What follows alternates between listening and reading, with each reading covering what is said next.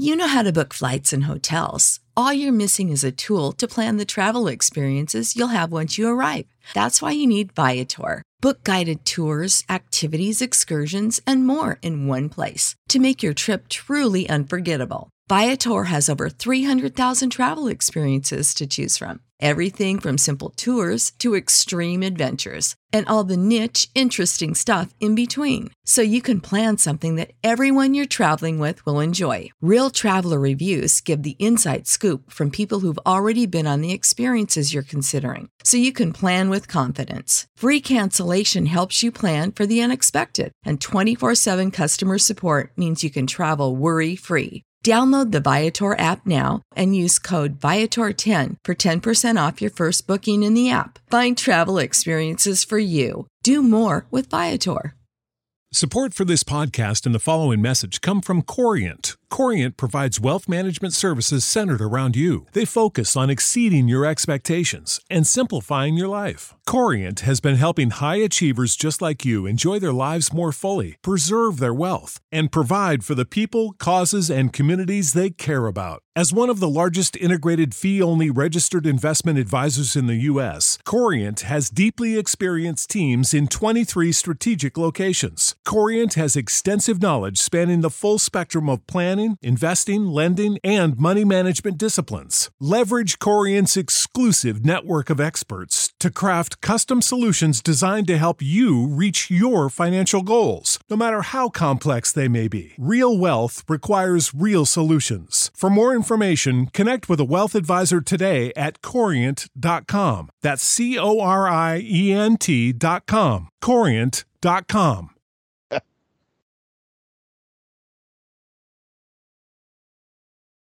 All right, everyone. It is Wednesday. We are back on Wednesday, May 11th, 2022. This is the Mindless Wrestling Podcast. I am your host with the incredibly awful singing voice tonight. I'll explain why later. This is, like I said, the Mindless Wrestling Podcast, now on the Chairshot Radio Network. You can find us at thechairshot.com. I'm going to start off going around the room as I usually do and introduce my panel of guests and hosts and everything. I'm going to start off with the Minister of Truth from the Rob the Genius podcast. Mr. Rob, how are you tonight? Doing okay, all things considered. What happened Sunday? Oh yeah, we're going to get in. We're going to rip that Band-Aid off early, pal. Rob, I tried. I was right there, and I swear, security grabbed me right by the arm. I'm sorry, man. No, I appreciate your effort, man. I really do. Thank you. And as always with us, Bucky's tag team partner with a boots-on-the-ground perspective of WrestleMania Backlash this year. Jason, welcome to the show again tonight, buddy. That's right. And honestly, our seats were fine. I mean, we're the whole obstructed view thing where you can't see the actual Titantron. You're looking directly at their right side when they come out. So it was fine, but I got some awesome pictures. Y'all can see them on my Twitter, at JediFet. I got a really, really good one of AJ doing the moonsault off of the apron to Edge. And then I got an excellent one of Drew McIntyre that I don't know if I posted yet. You shared it with us. Yeah, I don't know if I posted that one yet. I should post that immediately because it looks. I caught him right when his flamethrower went off in the center of the ring, and it looks like his sword is a lightsaber. It's amazing. It was a really good picture. You ought to post that one. Yeah. And in the fourth chair tonight, we have a special guest. We're all super excited about this one. After a year and a half of this being a sausage fest and us trying to mansplain women's wrestling, which is a horrible idea. We have our first lady guest host here tonight. You've probably heard us talk about her on this podcast if you've listened to us for any length of time. I want to welcome Nicole. Nicole, welcome to the show. Can you guys hear me? Yes. Yeah. We can hear you perfect. Okay. Because it says on the bottom thing, speaker. Our host was a little confused. But hello, all. Hello there. Yeah, Nicole, welcome. Thank you for having me. It's an honor to be here after listening for so long and being in the Discord chat with you gentlemen.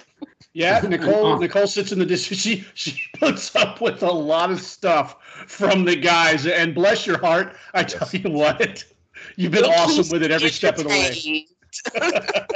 Especially at work. Yeah. And we got to have something to get us through the day, man. Works. I mean, even if you like your job, I think we could all agree that you'd probably rather do something other than work. Yes. Yes. So, This is actually my first time being on a podcast. I think you're going to do fine. You yeah. sound good already. You sound, like natural at it. So I think it's going to be a good show. So as I said at the beginning of the show, I want to give you guys a quick update. I told the guys, all of you in the Discord chat, the reason I sound like crap tonight, and I'll probably sound like crap for the rest of the night. After two plus years of being a good citizen and doing everything I was supposed to do, I finally got the coronavirus positive last week. Was feeling a little bit kind of down and had a sore throat for 3 or 4 days. We test at work, so I tested at work. So yeah, I got the positive diagnosis. Missed. They sent me home Thursday. Took Friday off. Took Monday off. Went back to work today. Fairly sure I'm out of the contagious spot, but let me tell you guys, the fatigue is rough. Like, I'll go pretty good for an hour or so, and then I got to sit.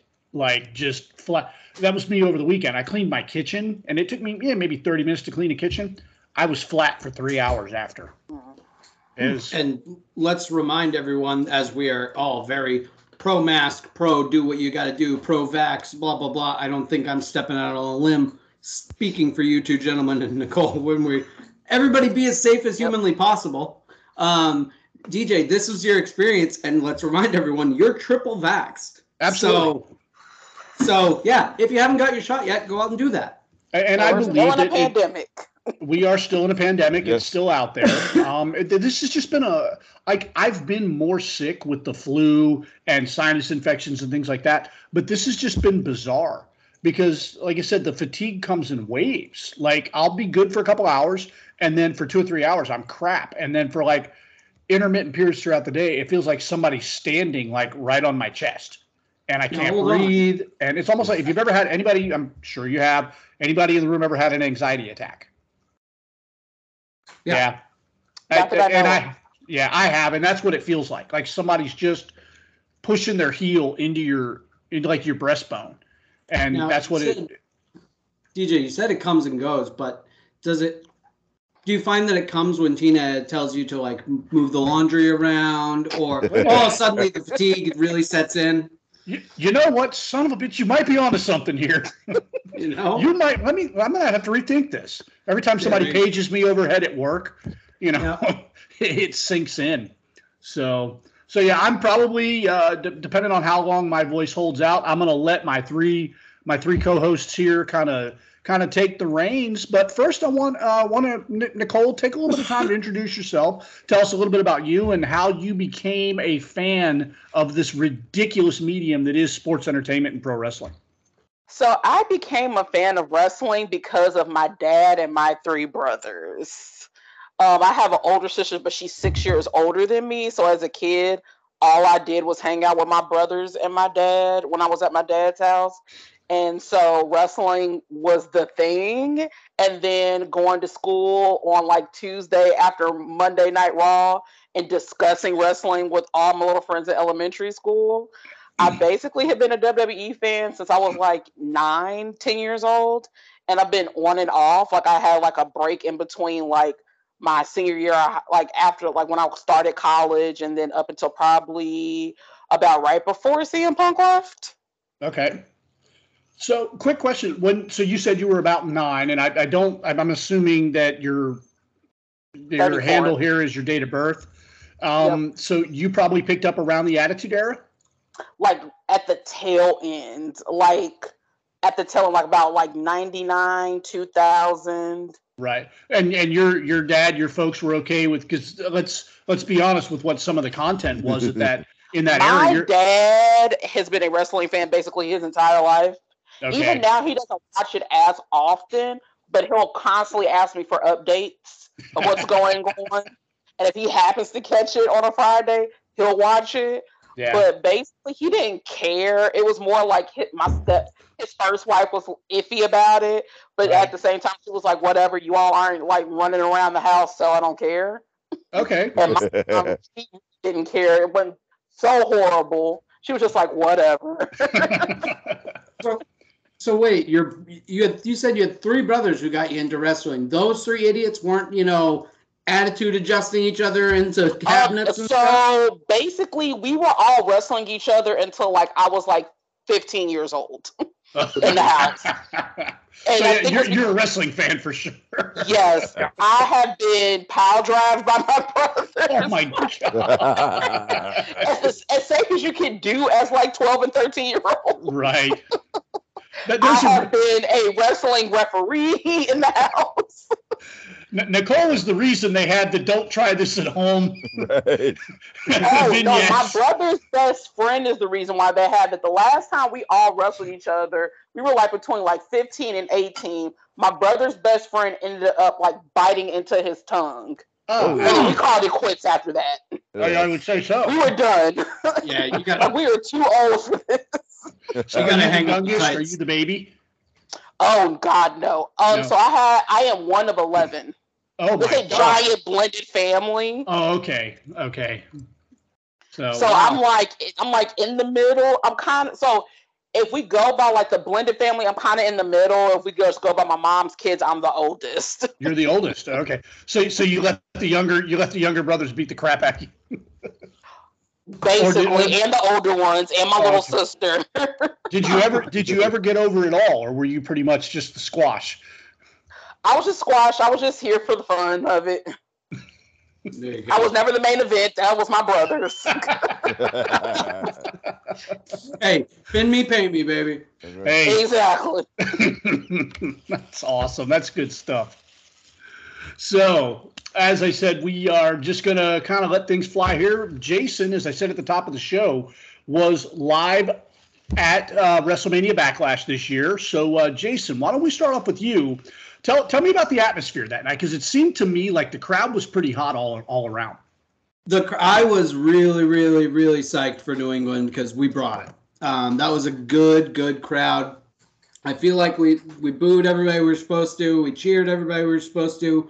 Roman got the respectful boos from the fans who were like, we know we're supposed to boo you, but there was obviously people cheering and throwing up the one. Obviously I was front and center there. Go ahead. But quiet you. But it was an awesome. It really was an awesome atmosphere. So, side note, I'm pretty sure Bucky is sleeping in Jason's side of the bed tonight after that comment. Yeah, exactly. I told you today, you're the Genetti of the team, pal. Hey, man, as long as I steer clear of any barbershop windows, I'll be all right. All right. So since Nicole is our guest, why don't we start off with you? All in all, what did you think of Backlash? It was a good pay-per-view. I don't understand people premeditating it's going to be horrible. Every pay-per-view has basically been pretty damn good for the past year and a half. No complaints. All right. Rob, there's a couple of matches that I just kind of was meh. But overall, I like the show. All in all. Okay. All right. Well, we're going to come around and do match by match. I want to get everybody's feelings real quick. Rob, how about you, sir? And like I said, we're going to get to that right out of the get-go. But in general, sir, general, how'd you like the show? Outside of that one ending, it was a very good show. Like Nicole said, there are a couple matches, the Corbin and Madcap Moss thing. It was necessary for storyline purposes. I could have done without. I didn't really need to see that. And the the match with Bobby and Omos, they could have, but the other matches were all anywhere from very good to great. And they only had 6 matches. It's probably gonna be one of the very rewatchable shows probably for this year, except for the last 30 seconds of one match. But I thought it was a really good show. All right. Yeah, I got to agree, and I'm going to go ahead and say it. This card looks weak as F. Crowd really took an L on Sunday night. And they do this every time. You'll get a card that's like a sub-level pay-per-view, and they're looking at it, and they're looking at the matches. This one's a rematch, and what we come up with, 4 out of the 6 matches were rematches from WrestleMania. Yeah. Mhm. And at least 2 of those ended up being better than their WrestleMania matches were. Yeah. So, well, no, 3 of them that I can think of off the top of my head, 3 of the 4 ended up being better than the WrestleMania matches were. So, yeah, that crowd really took an L on Sunday night because WWE and the talent, the talent knocked it out of the park. Production knocked it out of the park. The whole thing I thought was spectacular. Now, don't get me wrong. Based on Backlash's past, and there's definitely a tier system when it comes to these pay-per-views. Backlash is obviously like a T, B, or a C, not, big 4 or even an A. But so the fan base going in with Backlash's past in their head, like, okay, it's gonna be nothing. But I don't understand the "it's gonna suck" crowd. Like I just fundamentally do not understand that. People, you can be blown away because that was even better than I expected. But they're so pre-programmed to hate it before it even comes out. And yeah, we're not going to get on we're not going to go down the dirt sheets or the problem road tonight. We're not doing that. We may hit a couple little bullet points here and there, but that's not what I want this show to be about tonight. But that's really where it starts. The dirt sheets, just feed this mentality and this negativity, and these people run with it, and I don't get it.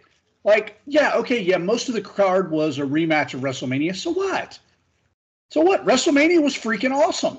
And most of the matches they were replaying were either pretty damn good or awesome. So why wouldn't you want to see them run some of that back? So I don't know. I don't get it. But it seems like every year, even before, they moved Backlash from, was it February? No, was it March to April? Or sorry, March to May? Because every pay-per-view after WrestleMania is basically rematches, no matter what the pay-per-view is. Yeah, pretty much. There seems to be this mentality that WrestleMania has to end all feuds, and realistically, WrestleMania can end feuds, but it's also a jumping-off point for other things. Backlash is kind of like a 3-hour-long version of after the credits at a Marvel scene or a Marvel movie. It's just, okay, this is where we got to. This is where we might be headed. Stay tuned. Right. Okay. So let's get it out of the way. The only championship match. Robert. The SmackDown Women's Championship match.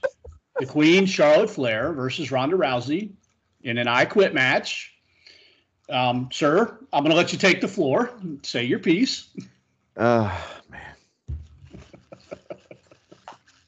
Charlotte, we love you.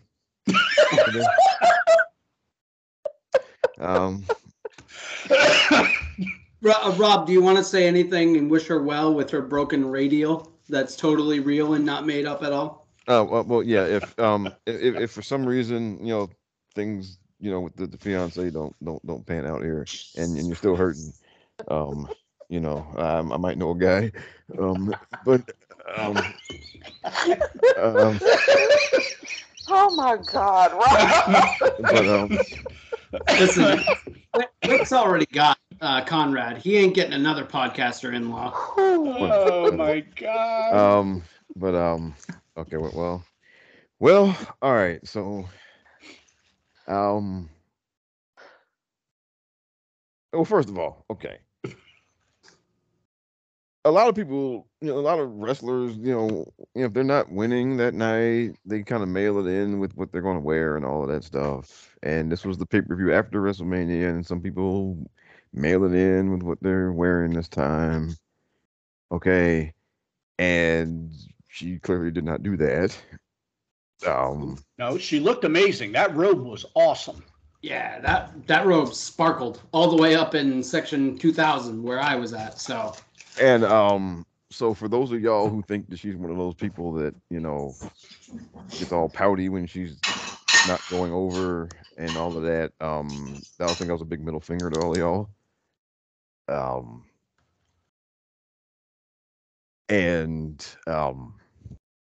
Look, it was an outstanding match. It was, and it was one of the best matches of the year. And they did all type. They were just violent. I mean, they were just And look, if you were to ask me what she does better than any woman on the roster, I would say it's fight. And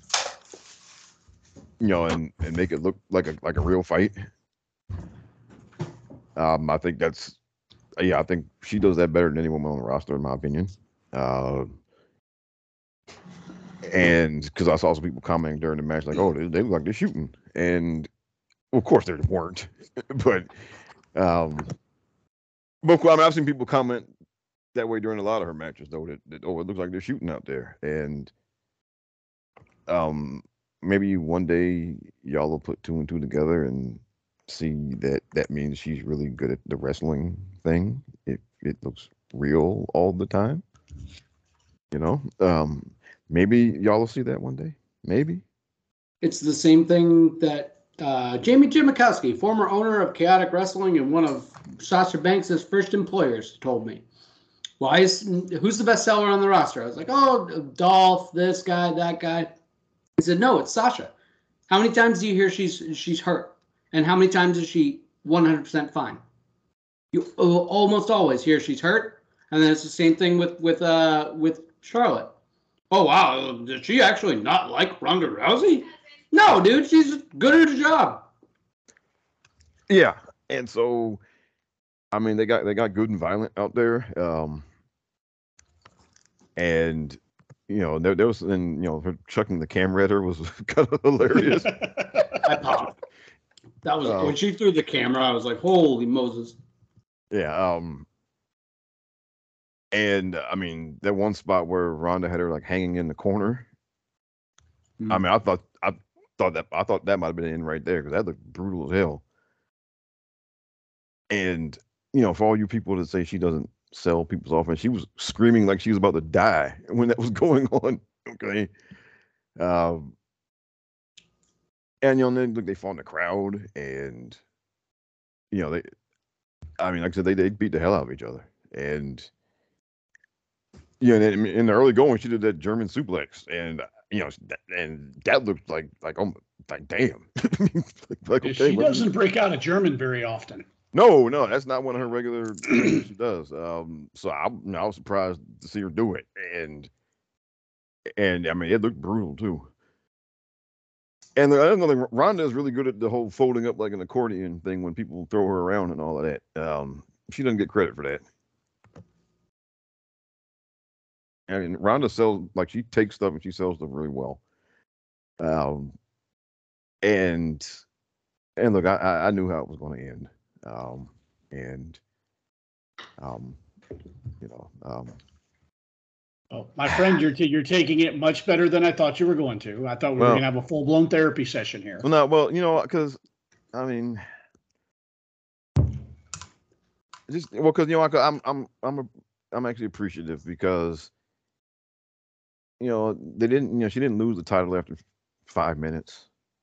Okay, I mean, look, we've sat through a 5-minute title reign, a 5-day title reign, a 2-week title reign, and a 1-day title reign. All right, those were consecutively, and those were all basically for the purpose of passing the belt from one person to another. That for some reason they didn't want to pass it directly. Except for I think with the one with Nikki, that was part of the story. But yeah. But the other 3 were just, it was about, they didn't want the one person to beat the other person. And so they needed to pass it through somebody. And they, and those all, they sucked. Okay. That sucks. And because, she took all the heat for winning yet another title and didn't get any of the benefit from it. Right. So it was good this time just to see her actually hold on to a belt for a while. And if you want to count when she was the Raw champion for 2 months, then that's what, 8 months? Yeah, that's a pretty solid reign. That's the second longest time she's held any title. Yeah. Because the longest was when she was Divas champion, and then she won the Raw Women's title and kept that for a couple of months. So this is the second longest period of time she's held a title. Yeah. And too many times again, she's the go between some other people, or and it was nice just to actually see her get to walk around with the belt around her waist for a while. And it was nice to know that, okay, well, she's defending it this time. Well, it's safe, right? And it felt nice for that. It felt nice to know for a few months to not have to worry that they're gonna have somebody beat her tonight. To give somebody a moment here. Without the ones like you, who work tirelessly to keep things running, everything would suddenly stop. Hospitals, factories, schools, and power plants, they all depend on you. No matter the weather, emergency, or time of day, you're the ones who get it done. At Grainger, we're here for you with professional-grade industrial supplies. Count on real-time product availability and fast delivery. Call, click Grainger.com, or just stop by. Grainger, for the ones who get it done.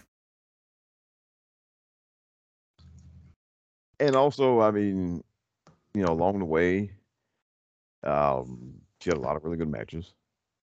And if you want to, go all the way back to when she came back the night after WrestleMania last year, I mean, we got those matches with Rhea Ripley. We got some matches she had with Asuka.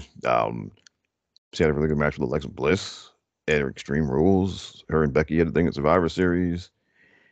The Tony Storm thing, Tony had. It was what it was. Yeah, and the match they had was fine. Yeah. Afterward, Tony left, and some people were kind of salty about that. The Royal Rumble thing, she had a really good performance in the Royal Rumble, and and look, going in, being the first woman to go into the Royal Rumble as champion, that's another milestone. And I'm perfectly happy with the way that went, instead of having some kind of throwaway title defense on that show, because I know some people have been complaining that she, didn't defend the SmackDown title that much during her title reign. And, I mean, yeah, I would like for her to have more defenses. And look, she said that herself, that she wished she had more defenses, like on TV or on pay-per-views or whatever. But, Tony left, and so she didn't defend it at day one. And then the Royal Rumble thing was obviously planned. And the Extreme Rules, the tag team match, she was in Extreme Rules, was obviously planned. So that wasn't in the cards anyway. Yeah. But look, she defended it at WrestleMania against Ronda Rousey and beat Ronda Rousey at WrestleMania. Okay. She's the first woman to beat Ronda Rousey in a singles match. And even though there was a ref bump and all that, ultimately it was a clean victory. Right? She didn't hit her with a chair or anything, right? Right. So I mean, she got a clean victory over Ronda Rousey at WrestleMania. It's a hell of a notch on the resume.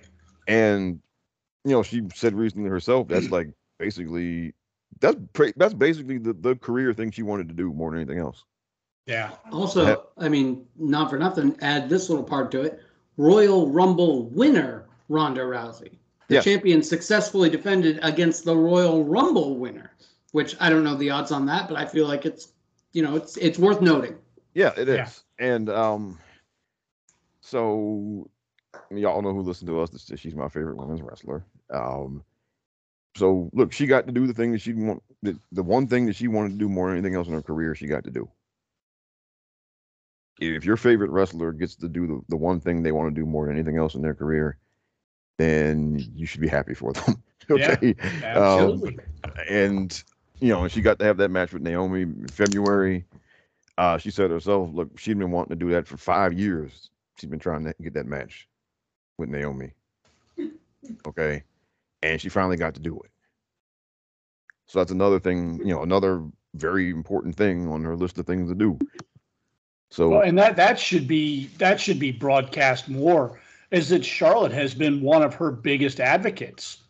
Like, how many times in interviews do you see they ask Charlotte, who would you like to wrestle? What is the answer 9 times out of 10? Yeah, it's Naomi. Yeah. So and so for everybody that dumps on Charlotte for being selfish and whatever else, you need to think about that, because it's not broadcast enough. She hypes up the women's division so much, and people just choose to ignore it because they have this version of Charlotte in their head. Or if they do mention it, they decide like, oh, she's just saying that to say it. Be like, no, she's always been consistent in hyping the women's division. Right. Thank you. In cases like that, I'm like, do you really? I know you think you know, but do you really know this stuff is fixed? Do you really? Right. Yeah. And because yes, Charlotte Flair, the character, shit talks the women's division and whatnot, but in interviews and not on character, she is consistently complimentary and always wanting to push the limits of what they can do. Yeah, and like one of the interviews she did before WrestleMania, like it was kind of more of a, it was one of those Barstool people, I think, and it was more of a kind of a silly kind of interview kind of thing. But he asked her about the other matches of WrestleMania, and she just kind of smiled because she didn't remember any of them. The only one she remembered was the women's tag team match. Yeah.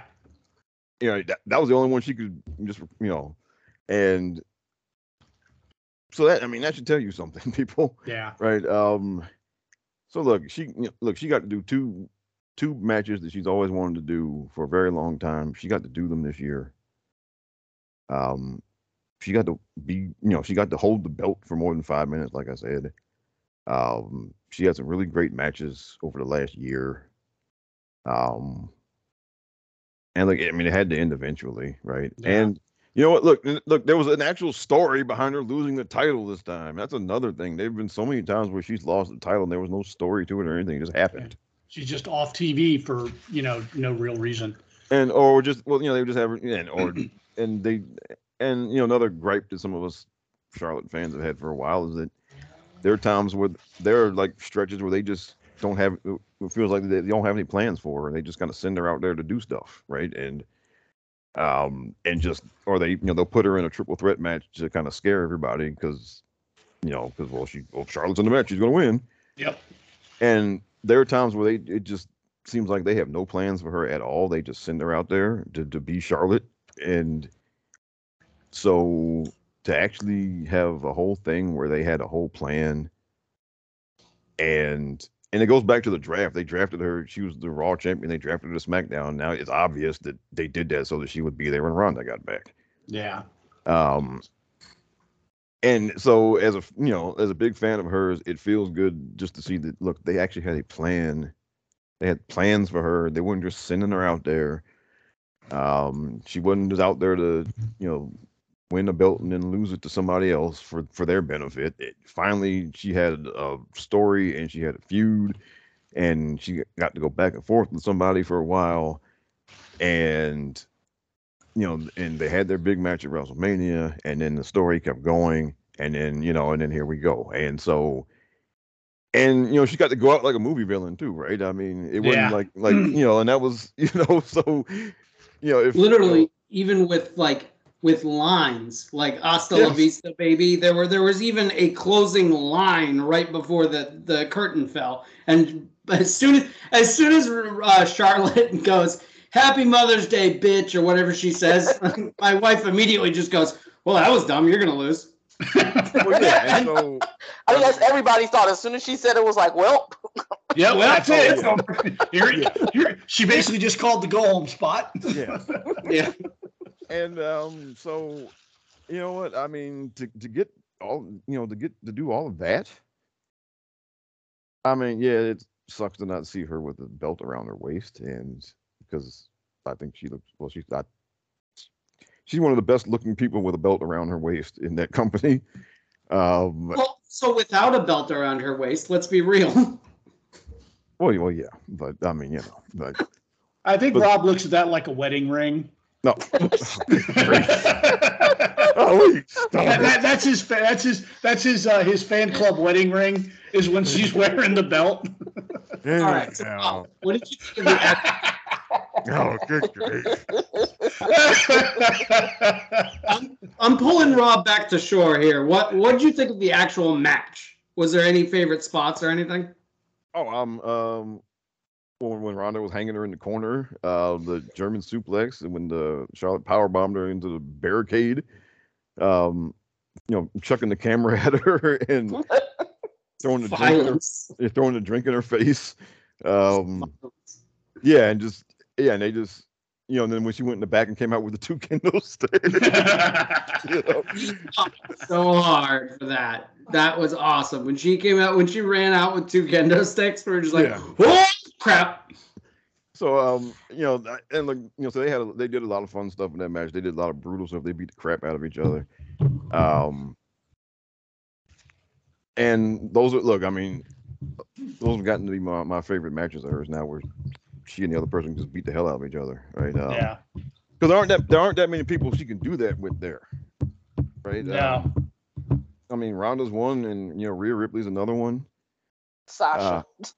Yeah. Sasha, she beats the snot out The of Sasha. brutality in those matches. Yeah. Yeah. Their Hell in the Cell match is still a top 5 of the last like several Hell in a Cell matches. Because the only thing that the table didn't break. We're supposed to be. That is but even then, even that in and of itself was brutal, because Sasha just like flops all over this thing and the table won't break. Yeah. And you were there for that one too, weren't you? Yeah, I was. There's a theme for that.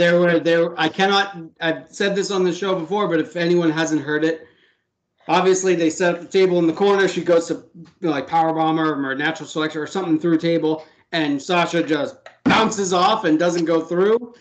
My God, that first of all, the thwack and the vibration that table made reverberated through the entire arena. And basically my section, and I assume the whole stadium went, ooh.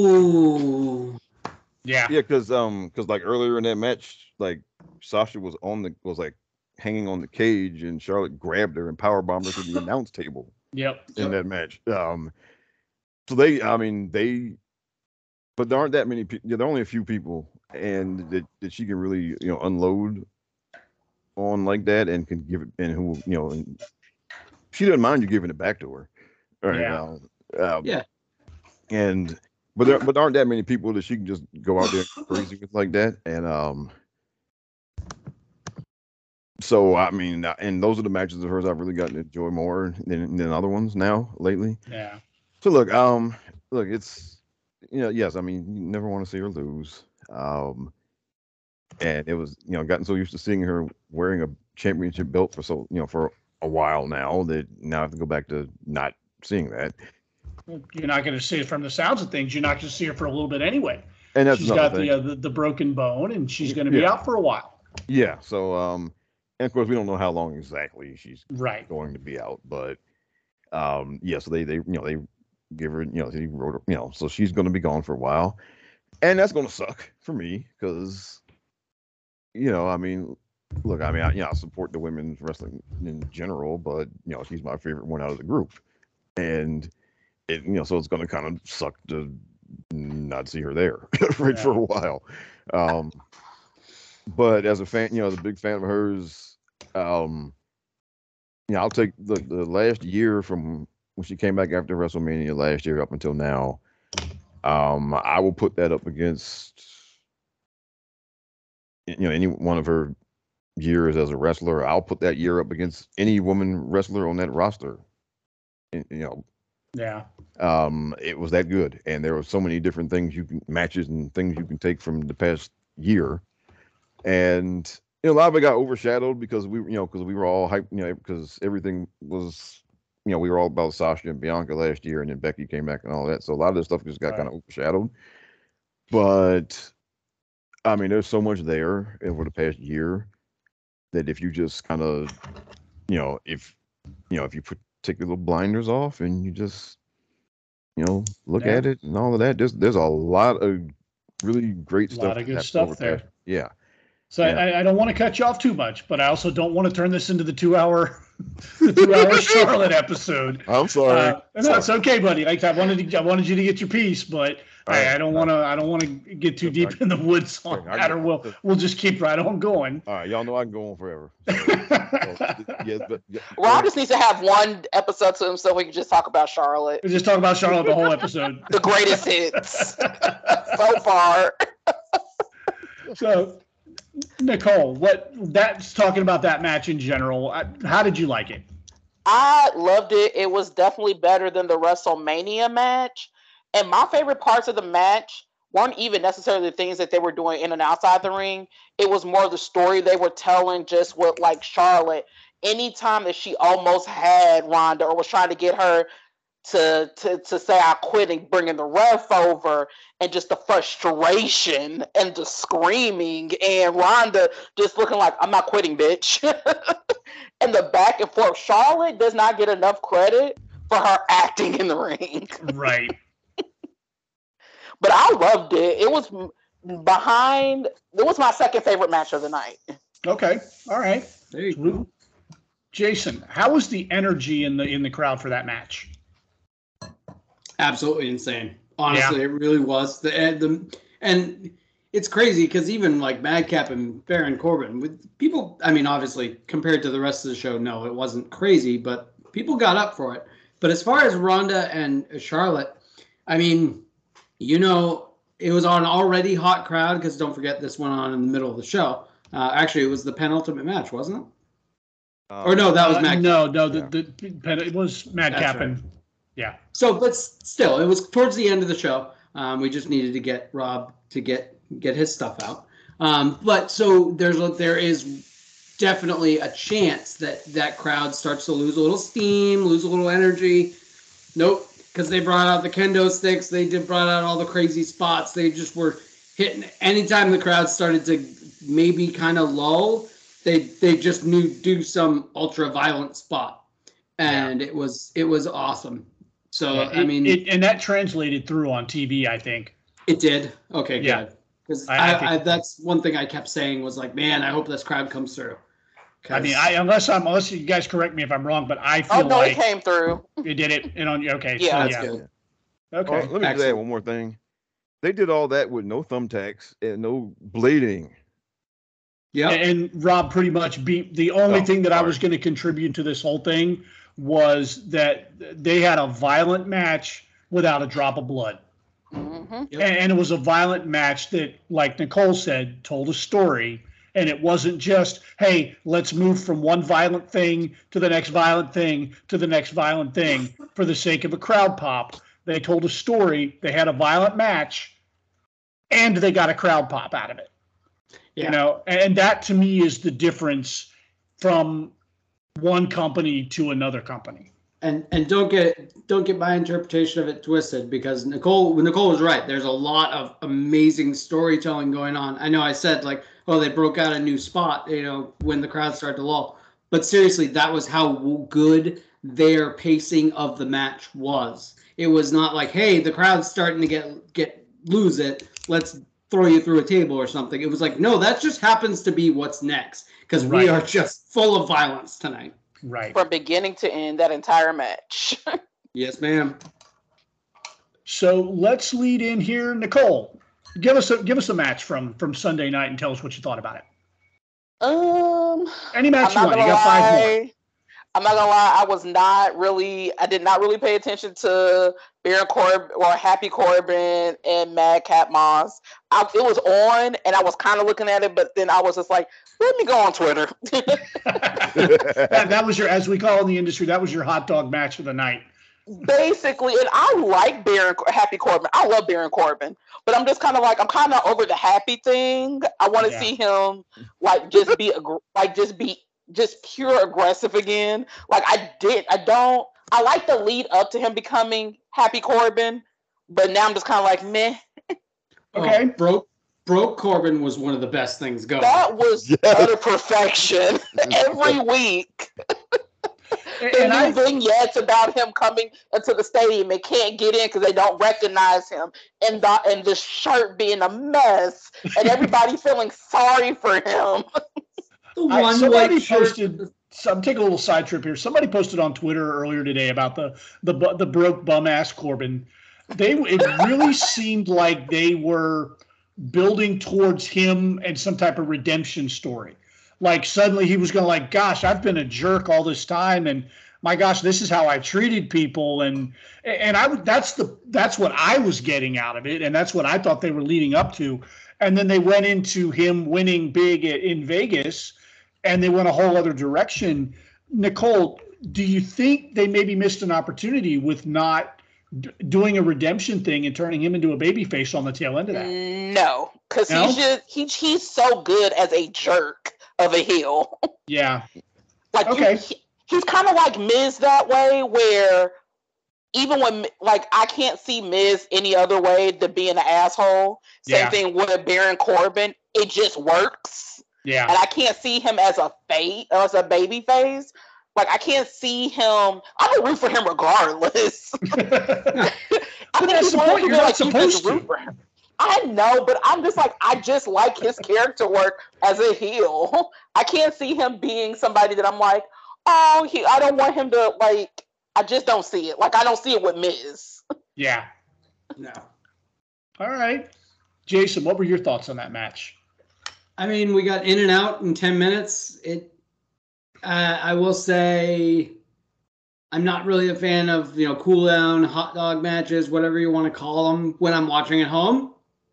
When I'm watching there, it actually helps you, it helps you kind of reset the old brain. I didn't get up and go get a hot dog or go get a beer or anything. I watched the whole match, but it was still kind of just a good cool down for my brain. Right. And after that match before it, you needed that. You needed something to catch your breath after Charlotte and right, because then we were going from 2 women car crash to a 6-man car crash, so we needed something in the middle. And not for nothing, they were in and out in 10 minutes, and the match was actually pretty darn good. Yeah. So, hey, no harm, no foul. I didn't, I wasn't too bent out of shape about it. If they had tried to go 20 minutes, I would have been like, all right, boys, wrap it up. Let's go. Because this is really just a storytelling mechanism of pulling them apart. So it doesn't need to be a 20-minute classic. Right. Rob, what about you? What were your thoughts?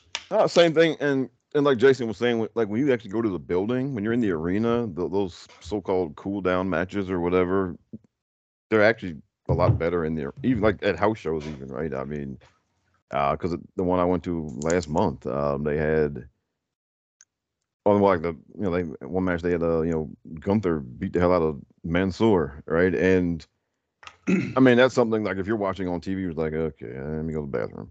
Right, but I mean, when you're in the building and you see it going on, it's fine and often actually good. Yeah. So same thing. I mean, that's one. Like some matches are always better in the building. Just like when you go see a band or whatever, right? There's some songs that on the album, they don't sound like much of anything, but when they play it live, it sounds really good. Right. All right. For me, I approached this match a little differently. I put my wrestler brain on because I do that sometimes, especially with talent that's still being developed, like Moss is. As we talked last episode, he had a really, really good match with Drew McIntyre a couple months ago. So I went into this looking for development from him. I wanted to see his progression as an in-ring worker. So I was really interested in this match more from an educational standpoint than from an entertainment standpoint. And I think Madcap Moss, or whatever they do with him moving forward, I think he's going to be all right. I think once he gets comfortable with himself in the ring, he's going to be a solid worker, man. I do realize that Drew and Baron Corbin were quarterback in the matches, but watching him, he listens, he gets it. And like I said, from that aspect, I enjoyed that match thoroughly for those reasons. Yeah, man, it was fun. Yeah. And again, it was a great paced, it was perfectly placed because it was a good match at the perfect time in the card to give us kind of cool down a little bit from the match that preceded it.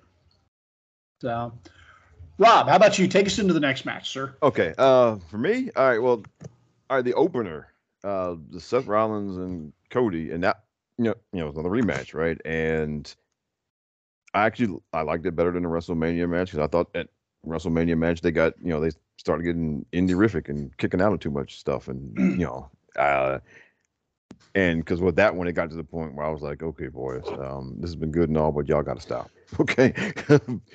When they were kicking out of finishers and all that stuff at WrestleMania, I was like, okay, that's enough of that. Okay.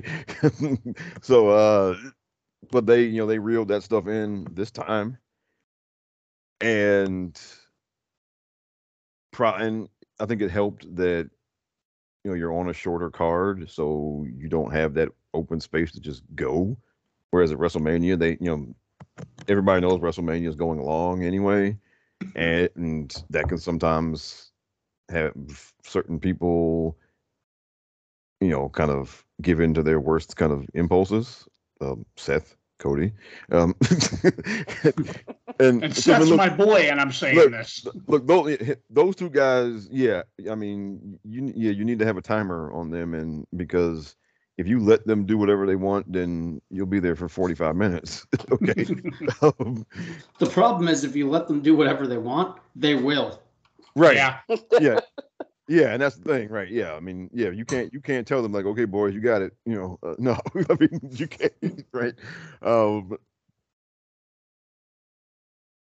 But no, I like this match better. I put it this way: I'll watch this match again before the WrestleMania one, probably because again they kept things under control and all of that. But I thought it was a really good opener, and so I mean, good job again, boys. And well, they're probably going to be doing, cell match. It looked like. So we'll see how that goes. I wasn't expecting Cody just to, pin Seth the second time. I was thinking maybe it would go different this time. But Seth jumped in Monday night, so they're going to keep the story going. But overall, I thought it was a very good opener. Yeah. Okay. Nicole, what were your thoughts on this one?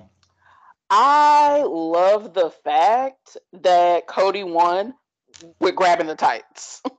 Yes. Yeah. Because it was like, okay, Seth, you want to play dirty? I could play dirty too. So was this a match that, again, we're talking about this being a rematch from WrestleMania? We got a hell of a match at WrestleMania, and now all of a sudden we're wrestling again. Was this one you were looking forward to, or were you just like, if I like it, I like it, then? If I like it, I like it. I liked it better than the WrestleMania match. With the WrestleMania match, I was kind of in and out of it after maybe 10 minutes, and I was just kind of like, okay, how long is this match going to be? Yeah, it was really good, but it was probably what did we determine? It was 25 minutes and change. Something like that. They went. Yeah, they lost me after like 10, 15 minutes. I was just kind of like, so what matches after this? Yeah. But their match Sunday night was really good. It didn't go on too long. They basically got to the point. Pretty much. And again, told a good story and a different story. Like the story this time was like, okay, we've done this. Now I know this is Seth's story in this match. He's like, okay, first time you caught me off guard. Now I know what you're bringing to the table. And Seth had an answer for everything Cody tried to throw at him. Fantastic storytelling. Jason, what do you think? So that was fun and crazy and surreal for you guys. For me, as I told you guys, when Cody won the NWA championship at All Out, I was like, oh, this is going to be really cool looking at WrestleMania. A couple 8 years later, I'm there to see the American Nightmare. So that was awesome. And kind of in our vein of the Discord chat, just to give our viewers, our listeners a peek behind the curtain. Today we were talking about the missteps, as we've talked about on the show, of Cody not being the main character of AEW, booking himself out of the championship, et cetera, et cetera, et cetera. The Cody shirts I saw? All the Cody shirts I saw? All the WWE branded Cody shirts I saw, other than the one on my person? Probably they're all youth sizes. Wow. I saw so many kids with Cody Rhodes stuff. It blew my mind. There was a kid too, and this kid ruled, by the way. He was one row behind us and like 3 seats down from me. So I could hear his commentary the whole time. This kid, first of all, could tell Jimmy and Jay apart better than my wife could.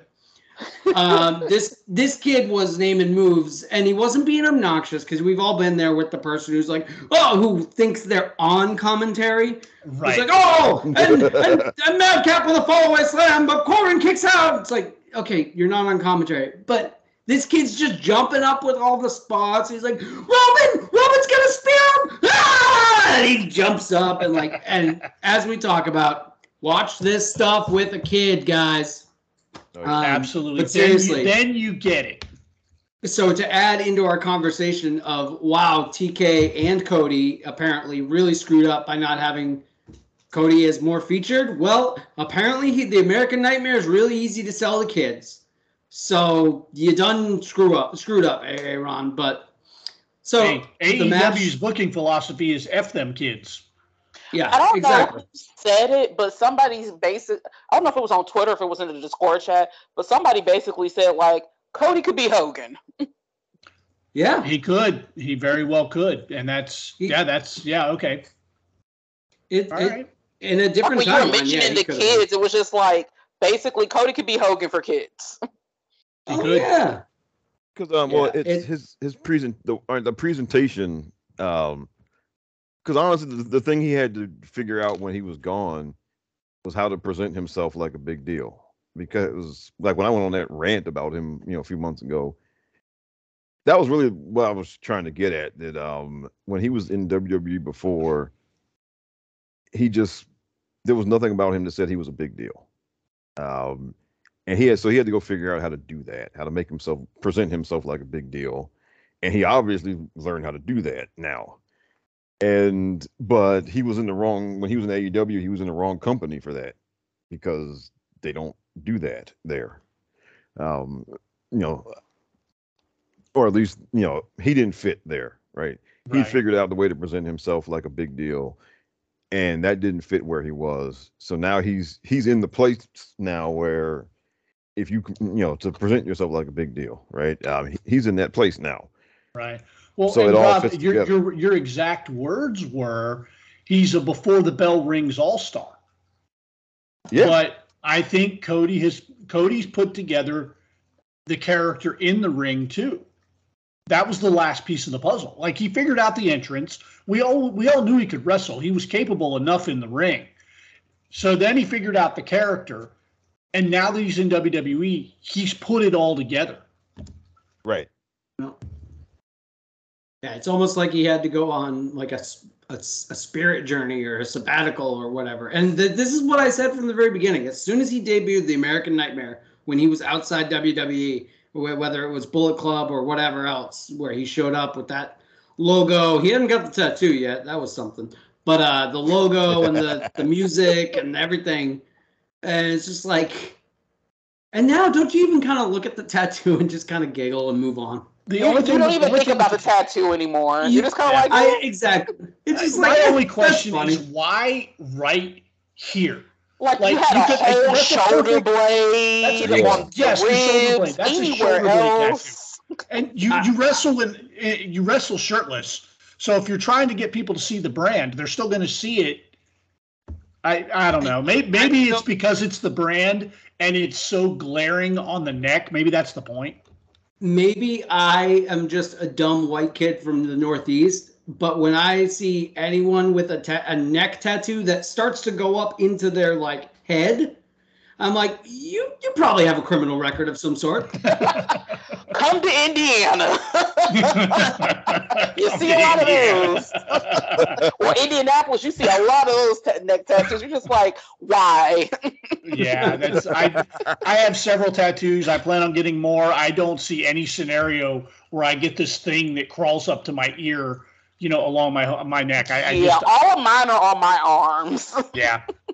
Arms and legs. Look, the exception, though, is if you have the whole neck done, or most of it, like Corey Graves or something like that. Then I just assume you're a rock and roll person. Yeah. So look, my father. But if it's just one logo, yeah. Look, my dad would rise from the grave to come slap me if I did something like that. Okay. He would get up out of the grave. He would come here. He would pop me up. He would slap me upside the head and say, "What the hell is your problem?" And then he'd go back. Dusty's roasting him from beyond. Yeah. What are you doing, Daddy? Of course. Lovingly, of course. You just know Brandy had to give him a look when she first saw it. Oh, yeah. Oh, yeah. I just had to walk away like, you know what? What did you do? Did you pay for that? Yeah. We're making jokes, and it's what it is. I guess I don't even really think about it anymore. But so yeah, let's move on. I think I'll take the next match would be another rematch from WrestleMania, and again a match that ended up being better than the original was Edge and AJ Styles. And this whole new thing with Edge is, we've said this on the show, right after he debuted the new character, the new look and everything, Edge could have come back, phoned in the hits, checked off his bucket list, and just kept right on trucking. And he chose not to do that. He chose to try and reinvent himself, try to keep himself fresh, try and keep himself relevant. And people can breathe all they want about him being a rehash of this or rehash of that. I think it's incredible. He's heading into the next phase of his life, heading into the next phase of his career where he's not going to wrestle as much. He's going to groom some of the younger talent. And, and Sunday night was one of the first steps towards that. I thought the match was, I'm sorry, go ahead. DJ, I just have to jump in there, the whole rehash thing about Judgment Day. It's not a rehash if you're saying that it's a rehash of this group, that group, this group, that group. You name 5 groups, and Edge was in 2 of them. Absolutely. You can call it a remix, you can call it a new version, but it's not a rehash. He is moving this forward. Like Buddy Murphy said something about him, like, dude, you do realize, and I loved Aleister Black in WWE. I was a big mark for Aleister Black, and what he's doing at AEW, if that's working for him, that's fine. But let's face it, that is a retread of the Ministry, and Edge was a member of the Ministry 20-something years ago. So it's a retread of the Brood. Well, guess what? Yeah, pretty much. Yeah. But all in all, I thought this match, I didn't dislike the WrestleMania match. I thought it was paced rather odd. It was a little slow. It was a little plodding in some spots. I thought this match picked it up a pace. There was some incredible spots, one being the Asai moonsault that Jason got an incredible picture of at one point. Again, we saw Edge take the victory again, this time after surprise attack from Rhea Ripley. Remember Damian Priest was barred from ringside. Priest does come out, and Finn Balor comes out to make the save, and then out of nowhere, boom, AJ gets waylaid, and the reveal is Rhea Ripley. I thought it was incredible. I'm a huge Rhea Ripley fan. I have been since the first time I laid eyes on her. She's one of the people. I have one of her T-shirts hanging up in my closet. I'm excited to see where they go with her from this. Nicole, what were your thoughts here? I like the Rhea Ripley part. Edge really had me rooting for Soccer Mom. I like to call AJ because of his hair. I love his hair. I just call him Soccer Mom all the time in my head. AJ's got great hair.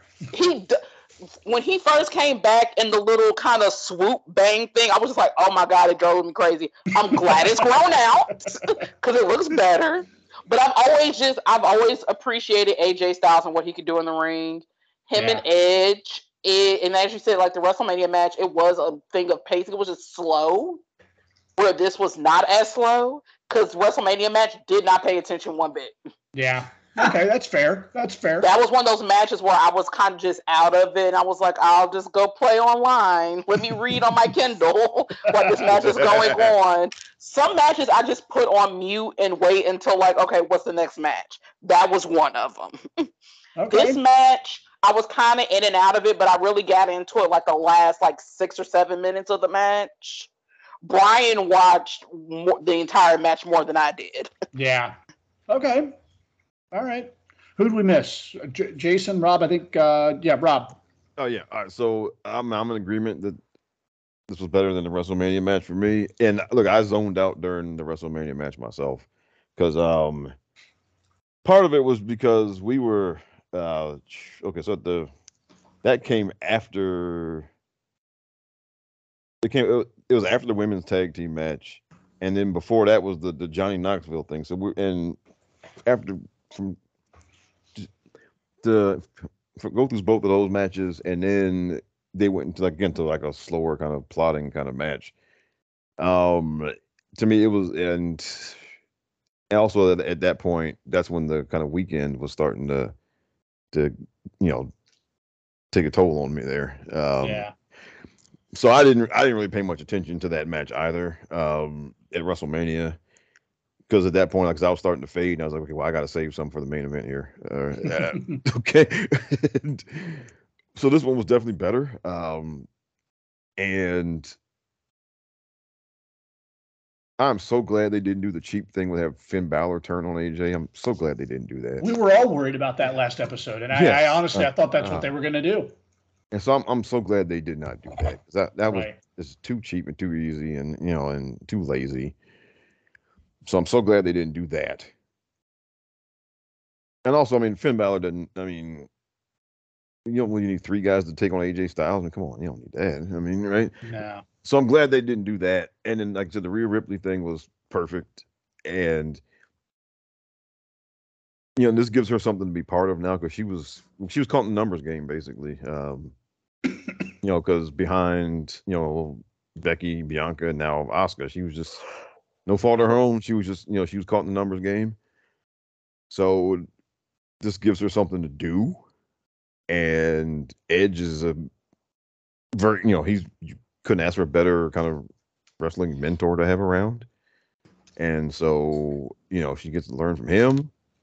And I'm sure Beth will probably be around to give her pointers on this, that, and the other also, backstage or whatever. So this is a really good opportunity for her. And it's a good reset for Damian, because we all like Damian, but again, he was, I don't know, it seemed like the last couple of months something just wasn't kind of clicking there. No, I agree with you there. Something was amiss. Yeah. So this is a chance for him to kind of reset also. So then, so I was like, I liked the way the whole thing went. I thought it went really well. Okay, Jason, your thoughts? I had a lot of fun. Sorry because I know we were comparing like where the feed was compared to in live, and I know it's fluctuated a couple times between commercials and whatnot. At one point, you guys were like a minute behind, then you were 10 seconds behind, but yeah, that happens because of commercials and all that good stuff.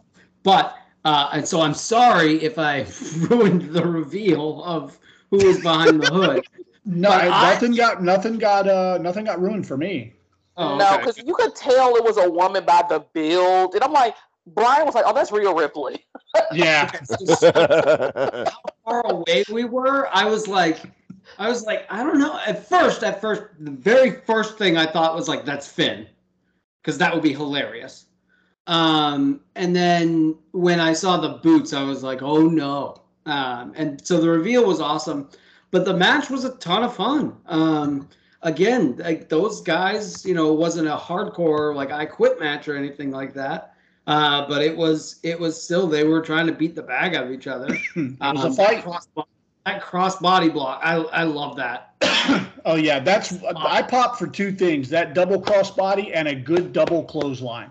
Those are 2 things that I pop for in a match. And anytime, like I call back to this one all the time, at the end of the Royal Rumble when Bianca and Rhea grabbed each other and rotated through the air, and it looks like an anime fight. Yep. That's the more my wrestling looks like anime or Tekken or whatever, the more I like it. So this match was incredible.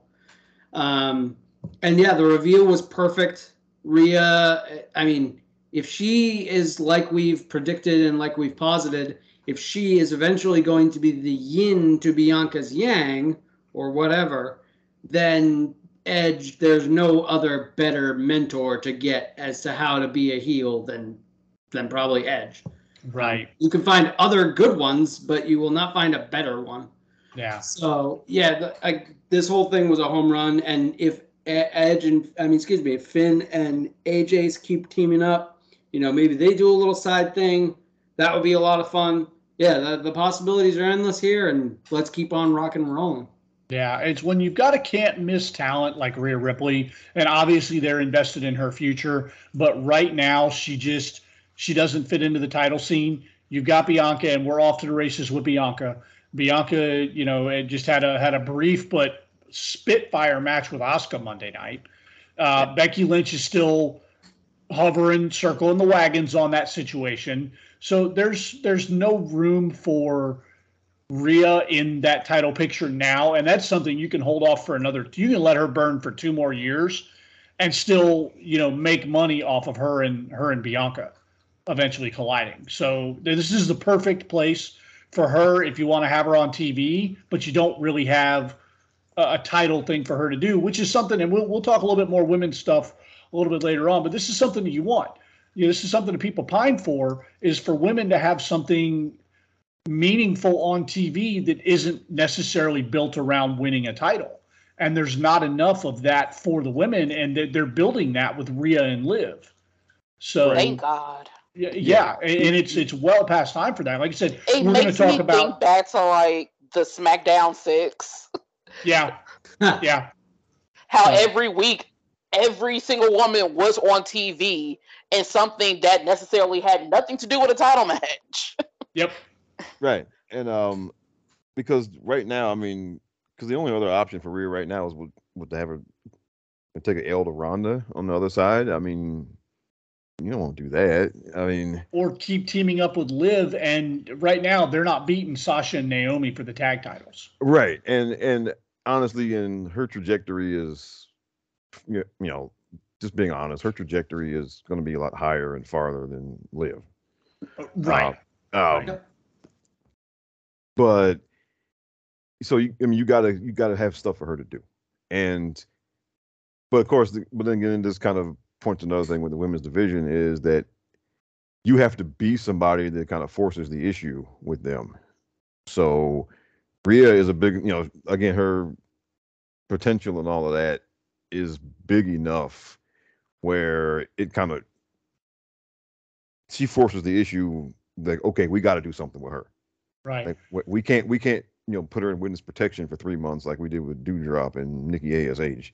and Aaliyah and Shotzi. We can't do that with her. Right. So she kind of forces the issue, which, I mean, and that's like the horsewomen, they, you having them there is like, okay, well, we got to do something with them. Right. So, and so, I mean,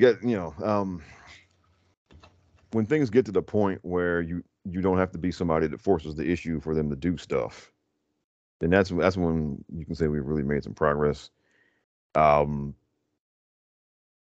I know some people are worried about what's going to happen on SmackDown now because, Charlotte is one of those people that her being there kind of forces you to do stuff. Mm-hmm. So we'll see what happens there, but it's good that Rhea is in a place where they feel like they have to do something with her. Yeah. And so that's good for her, and it's good for and it's good for the rest of the division because she's got to fight some people, right? Yeah. So you got to give her opponents also, even if you're just feeding them to her. Yeah. So that gets other women on TV, right? Yeah. So that's a good thing. So. All right. So next up, I'll burn through this one real quick because I have a feeling, just for no real reason other than it just was not a match I was looking forward to as much as the other ones. We'll burn through Omos and Bobby Lashley. I got to be honest with Omos. If you'd asked me 4, 5, 6 months ago how I felt, I would have been like, hey, I think the guy's got upside. I'm not ready to throw the baby out with the bathwater yet, but this match was a little hard to watch. It was hard to watch Lashley kind of carry him, and it's like Rob said in the Discord chat, almost needs some more cooking. I think he's got potential. He's a big, imposing dude, and what I guess where I've turned the corner on him is it seemed like when he was with AJ several months back, every week he got a little better, and then he kind of hit a ceiling. And I don't know whether he's just hit like a personal growth ceiling or whether they're just not working well enough for him. But right now, as it stands, almost isn't working for me. And that's odd because he's with MVP now, and MVP for the last 2 years has literally been the MVP of television. Bringing the Hurt Business together, everything he did with that, making Lashley absolutely incredible and credible. He was influential, and he was very key in that. And I'm not feeling it with Omos. Jason, am I missing or? No, you're not, because frankly, if there was one match that the crowd was a little flat, it was for Bob and Omos, because I don't know. I'm not getting much out of the Omos experience right now. I feel like silly to say, but I've never taken a bump and all that stuff. But that, from my dumb eye, that guy could stand for a little, like 6 months in NXT, or maybe 6 months at the PC or whatever, just getting it all together. Because he's a hell of an athlete, and he's a dude. He's got a lot of the pieces there. It's tough because even for Bob, like the crowd popped for Bob just fine. Omos, if anybody came out to crickets, it was him. I wouldn't say the crowd made no noise, but we're up for it. But it was just, compared to the rest of the night. Exactly. People pop for Baron Corbin and Happy Corbin, even if they didn't pop in the match because it was just kind of a match. People pop for their entrances because they like the dudes. Yeah. Bob's got that new killer entrance, which I'm bummed that I couldn't see the whole Titantron for, because that looks awesome. Yeah. But yeah, it was just kind of one of those things that happened, and like DJ, I'm not ready to throw the baby out with the bathwater with Omos. It's not happening, and it's way too early for that. But maybe, I don't know, getting relegated down to NXT or something like that wouldn't be the worst thing for him. But again, maybe this, like we hope that Beth is in, that Edge and Rhea have united. We hope behind the scenes that, hey, Beth Phoenix could be a really good, like, unofficial coach for Rhea Ripley. Yeah. I hope MVP takes some of that responsibility, which he will.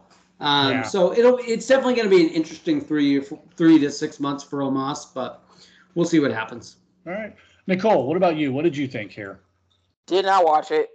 Okay. Oh, that was pretty quick. That was pretty easy. I think it's not a feud I'm necessarily invested in. I like Bobby. Yeah. Like, I like Bobby Lashley, but I'm not invested in this feud. Like, I kind of liked it. Like, I know they're trying to get MVP to help almost, but it feels like him and AJ kind of worked better together. They did. But I also didn't want AJ holding Omos's hand. I wanted him to another stuff. So you're right, though, because it was a catch-22. Yeah.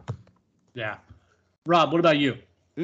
All right, so I agree with you guys about Omos. Now, he's not in, like, great Khali territory here. No. He's not that. He's not, he's not Khali. He's not, Giant Gonzalez. He's not one of those guys.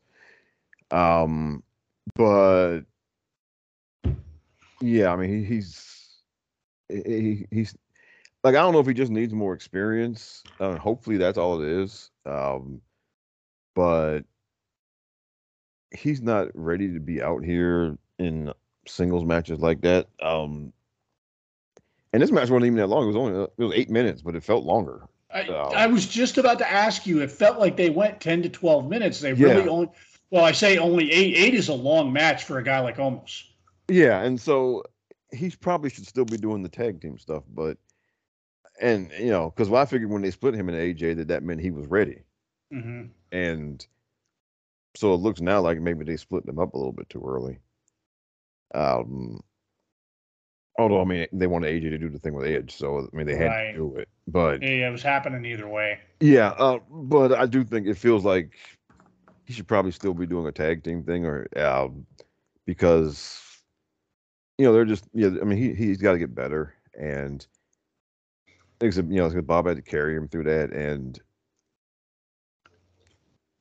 here's a thought. You can tell me what you think. If they're going to pair him with MVP, why don't they do with Omos? Remember when Braun Strowman first came out and he was part of the Wyatt family? They need to put the Hurt Business back together, do something with them, and give Omos that role kind of like Braun had, because you've got Shelton Benjamin is the perfect learning tree. Yeah. To sit under. And we all know that Cedric Alexander can go. Bring the Hurt Business back in, make them a credible tag team, give them something to do, and slide Omos into that role similar to what they did with Braun Strowman and the Wyatt family. Does that... Like, after Monday, do you think that's what they're going for? Because they had Cedric out there on Monday. Okay. I hope so, because that would be perfect, because Braun just got the, for like a whole year almost. He just Yeah. he got he stood back there, and when it was time to choke somebody out, he choked them out. But and then but he didn't have to do a whole lot of work. And so I think that's kind of what they should probably be doing almost now, because right now he is not ready just to be out there doing singles matches, and he just isn't. And because right now, I mean, the rate things are going, he's going to be John Cena fodder or something in a year or two, all right, or he's going to be, Goldberg comes back for Saudi one more time, and it's going to be him beat almost. Oh God! I mean, at the rate, if he doesn't show any improvement over the next Right. week, that's where we're headed. I mean, because I mean, if he shows, if he improves and all of that, then he could really be something, because he's a great athlete. And that thing last year where he did the spin kick and smash the guitar. Oh yeah. That was outstanding. Like I said, the guy has upside. He like I said, he plateaued and then just stayed there. Yeah. So here I'm just hoping that he gets closer to reaching his potential, because there's a lot he could be doing. But right now he ain't there yet, and right now, we don't need to be having him taking up space on pay-per-views, trying to get through singles matches right now. Yeah. So, all right. So I think we went through everything except the main event. Mr. Robert, why don't you take us into the main event, sir? Man, okay, this I was having Shield flashbacks with this one, because they were doing all the same kind of stuff. That's such good stuff. Oh yeah, dude. The quick tags, oh man. Yeah, and then they had the perfect three opponents with Riddle, Randy and McIntyre. The match was outstanding, and it had me when the Shield fought the Wyatt family and when they fought Evolution, it brought me back to those matches. And of course, look, Roman can do the 6-man tag stuff in his sleep, right? I mean, at this point. But I mean, they did everything so well, and he got his little digs in at Riddle, which is funny. 5 Halls with all Hall of Famers. Well, 5 Hall of Famers in Riddle. Yeah. And Riddle ate the pin also. I mean, man, that was slick. That finish was. Oh yeah. That was awesome. That was so slick. Yeah. Like I had to watch it again because I'm like, did he really tag, or are we just like kayfabing? No, he made the tag at the last possible. It was like his kick out. Yeah. I was pointing, like I was that guy in the crowd that you see on TV. I was like, that was a tag. Yeah, and did you see that? Oh, it was outstanding, and I mean, yeah, that's one of those matches you can just replay over and over, and it was just excellent, and get perfect 6 guys for that kind of thing, and perfect way to end the show, and just. You could go on about the match was it was excellent. It was just outstanding. And if you're going to have a pay-per-view where you don't have the the top championship as the main event, then this is exactly the type of thing to do. All right. And look, and Randy Randy can go another 20 years doing what he's doing now. Easily. Yeah. Easily. I really thought it was going to be the Randy, and this was one of the 2 things that I got wrong. I thought it was going to be the Randy Orton show where he was just going to show up and show out, and then he was going to eat the pin from Roman. They went the other way with it. Randy, he was there. He got in some of his stuff, but he was not – I don't think he was very active in the match at all. He took a super kick in there early on from the apron and was laid out for several minutes. And looking at it now, I still think he's the next one up for Roman. So I think that's why they gave us very limited interaction between him and Roman Reigns beyond hitting Roman with an RKO. Oh, that RKO popped me huge, by the way. The Superman punch into the RKO was one of the better ones we've seen in a long time, and that's one of the few that like a lot of them, it's on both guys. So Roman and Randy both. Wow, that was perfect. Yeah, Nicole, what were your thoughts on this match? I loved it. It was what I was waiting for the entire night. It was just like a certain matchup was like, so how much closer are we to the main event? But outside the match itself, just like the subtleties and stuff. Like at one point, was it Jay that was on the outside of the ring? It was like towards the end of the match. They were like near the announce table, and Jay took a hit for Roman, and then Roman picked him up and like kissed him on the forehead and threw him back in the ring. It was like, oh, he's being gracious with his affection now. Well, people pointed that out because at the end of the match, he kind of hugged both of them. Mm-hmm. Yeah. Well, any other week, he's like looking at them like, you disappoint me. Right. It's like, oh, you're in his good graces. I really hope they run that back where, like, when they decide that the bloodline, where they're going to decide, like, it's going to start crumbling, like, run that back to the twins. Yep. And the slow descent into Roman going mad and him losing control of his cousins. It's been such great nuanced storytelling. Yeah. It really has. But I definitely rather see Randy versus Roman than Drew versus Roman. And this match made me realize that even more. Yeah. Yeah. And they're definitely, I feel like this match saved some of the good stuff for Roman and Randy down the road. So we'll do one quick around the room, and then we'll get into some other stuff. We'll start with Nicole. Match of the night for you. 6-man tag. 6-man tag. Rob? Despite the ending, the I Quit match, but also the 6-man tag. Okay, Jason. 6-man tag. Okay. For me, I'm probably right there with Rob. I cannot say enough good things about that women's match. Charlotte and Ronda beat the hell out of each other. And it was just a lot of fun to watch. But that 6-man tag was just straight fire from beginning to end. So all right. Sir. What is? I know we had a few things we wanted to talk about, and we wanted to give Nicole the floor a little bit. I'm not real sure how we want to segue into that. Let's do that. We can do that. We had wanted to. What was it? A week or two ago? Athena, formerly known as Ember Moon, was doing an interview, and she had what some people determined to be some very disparaging remarks about some of the women in NXT, her time in NXT, and she brought to light at least her truth. And some of her truth was, we were told that we had to dress sexy and look a certain way, and and she's like, no, that's not what I do. This is what I do. And they had no place for what she did, but they did offer for her to stay on as a trainer. And I know, Nicole, you had a lot of thoughts about the interview and a lot of the discourse that followed that. So I'm going to hand the reins over to you and let you take over this discussion so that we can kind of, maybe peel apart the layers on this a bit.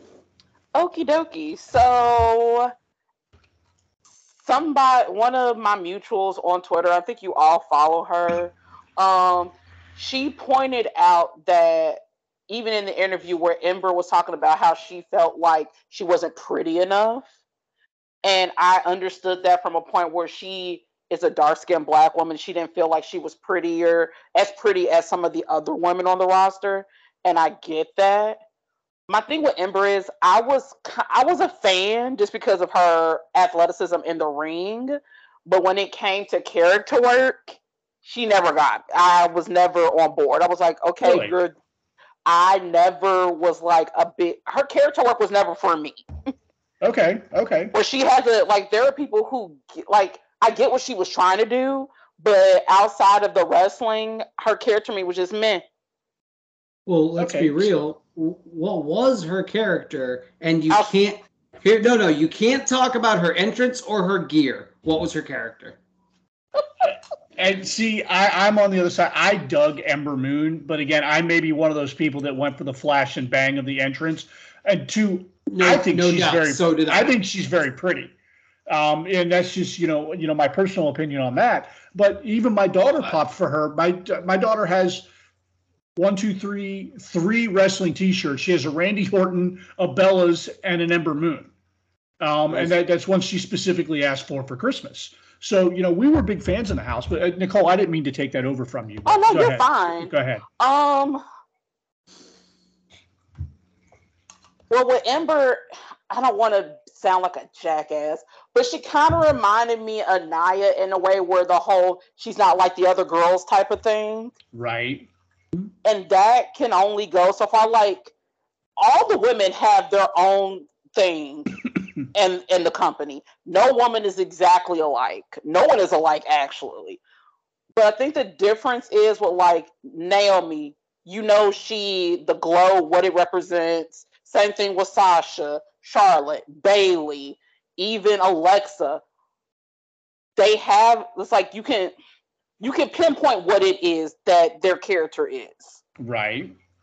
Outside of her whole thing of, like, and you said not to mention the entrance or whatever, but that's kind of what her thing was her entrance. But I never understood why they never had her, like, elaborate on who she was as a character or what her character was supposed to be. How often did they ever really put her on the mic when she was on the main roster? Right. Not at all. She wasn't injured. We're inferring the whole war goddess character from commentary, her gear, and her entrance. They never let her explain what it is. Well, like the glow, when Naomi first started the glow, she told us what the glow was. Right. Yeah. So is this Nicole, is this a fault of creative, or is this a fault of her not taking the initiative? Like, we can say, okay, she never explained what her character was, but I also don't feel like she was ever given a whole lot of mic time. Now, it's both. Okay. Now, I didn't think she was fantastic on the mic, but I also feel like she was not given ample opportunity to say, here's a microphone, tell us who you are and what you do. As I'm a huge Naomi fan. When she first started, she was not great on the mic. Sometimes she stumbled. Yeah. But they kept giving her the mic and letting her do backstage segments and letting her have fun with it, and even stuff like on Instagram when she was still with Team Bad when Team Bad first started, and they took the initiative to do their skits with New Day without the company like being involved in it. Right. Like if she wanted the opportunity to do something, that's what social media is for. If you don't think you're getting enough time to say who you are as a character, use social media. Okay, she would use social media. Like, she would use social media to talk about, the games that she's playing, and she's going to be on Twitch and all of that. But it's like, but you're not using it to like explain your character. Like, even now, like, just how the women have basically taken to Twitter more and Instagram to carry their storylines over. Right. Well, this may spitball into another argument. Why should the women have to do that more so than the men? And again, now, like I said, we're opening up a whole new line of discussion. Yeah. And again, this is one of the reasons why I'm very excited to have you on here and have a female perspective, versus us trying to mansplain it. So you're saying, okay, yeah, so the girls should be taken to social media. I guess the counter programming to that is, why should they? Why shouldn't they get more TV time to speak their character? They definitely shouldn't. Like Ember, she was basically on Raw the entire time she was on the main roster. That's a 3-hour show. As you all have always discussed and we discussed in the chat, there is ample room to throw women on TV. Yeah. Whether it be a backstage segment, right, something out in the ring, like they have plenty of ample opportunity to put her out there on the mic to help her get those skills together. Because when she was on the mic, she stumbled a lot. And it was a lot of pausing and trying to see what the crowd reaction was. She was not comfortable. If NXT, at this point, as of last night, if NXT can put on an all-women's show with no pomp and circumstance, no announcement that it was going to be an all-women's show, we just kind of got to the end of that show and we went, Holy shit! There was a woman in every single segment tonight. Yeah, they had only announced that they were doing the matches that night, but they didn't say anything about. Like they announced the matches the day before, like last week, and then like the day before someone was like basically just like 5 women's matches. Yep. And it was just like, oh, okay, so if you can do that in NXT, I promise you can do that at least once a month on Raw. Right. And because, I mean, look, Cody got to do like a damn near 15-minute monologue the night after WrestleMania. Well, he's the main character now. Well, so. Yeah, but like with Seth Rollins, when after he had cashed in the briefcase and was world champion, he was doing those monologues, and they were not hitting. No. He was getting the boring chant in some of those monologues back then in 2015, and they didn't pull the plug on him. Okay, right? They let him keep going. Like they just, they didn't cut the segment down the next week, right? And it was, some of those were brutal, but they were still giving him 10, 15 minutes to go out there and monologue every week back then. Now he's better off now for having gone through that. But when it was going on, it was just kind of like, ooh, boy, okay. And I've said this before with the women on the mic segments, they get everybody in and out of there in 5 minutes. Like if they're just talking, if they're just going to say a few words and then put the mic down and leave, they get every one of them in and out of there in 5 minutes or less. And that's including Becky, that's including Charlotte, that's including Bianca, because and they don't. And look, I'm not. They probably shouldn't. I'm not really for anybody getting a 15-minute monologue at this point. But not with a roster that big. Yeah, but they get, the top women are in and out of there in 5 minutes or less on a promo. And if it's a promo segment where somebody comes out there and interrupts them and maybe even get into a fight or whatever, they still get them in and out of there in like 10 minutes. And again, and that's not just, that's not, Dana Brooke we're talking about. We're talking about, Becky and Charlotte and Bianca here that they do that with. So they're still getting time rationed out. On Raw, they had 4 matches on Raw, this week, and that sounds really great. Yay!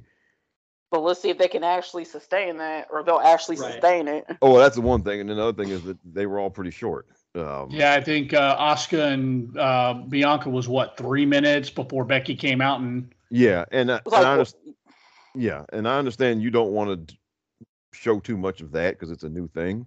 Yeah. That's one you don't want to give away the store. But it's still, I mean, there are other ways to do that than. Well, it's just okay if you're going to do that. Then they had 3 other women's matches. They should have given them some more time. Yeah. If you know you got to go short for that match because of the circumstances, then don't cut the other ones short. Yeah. Let's go down that road of giving women more time, because we've talked about this a bit on the show, Nicole. And if I'm wrong, or if you have anything to interject, by all means, cut me off, and you can say your piece. Rob told a story one time where he'd gone into the supermarket. He was paying for something. He had, I don't know, it was a Charlotte shirt or whatever he had on. It was a wrestling shirt, and the cashier said something to him along the lines of, I like the wrestling, but they're featuring the women a little bit too much now. And I'm going to go out I'm being facetious. I'm going to go out on a limb here and say that it was probably a white guy that said it.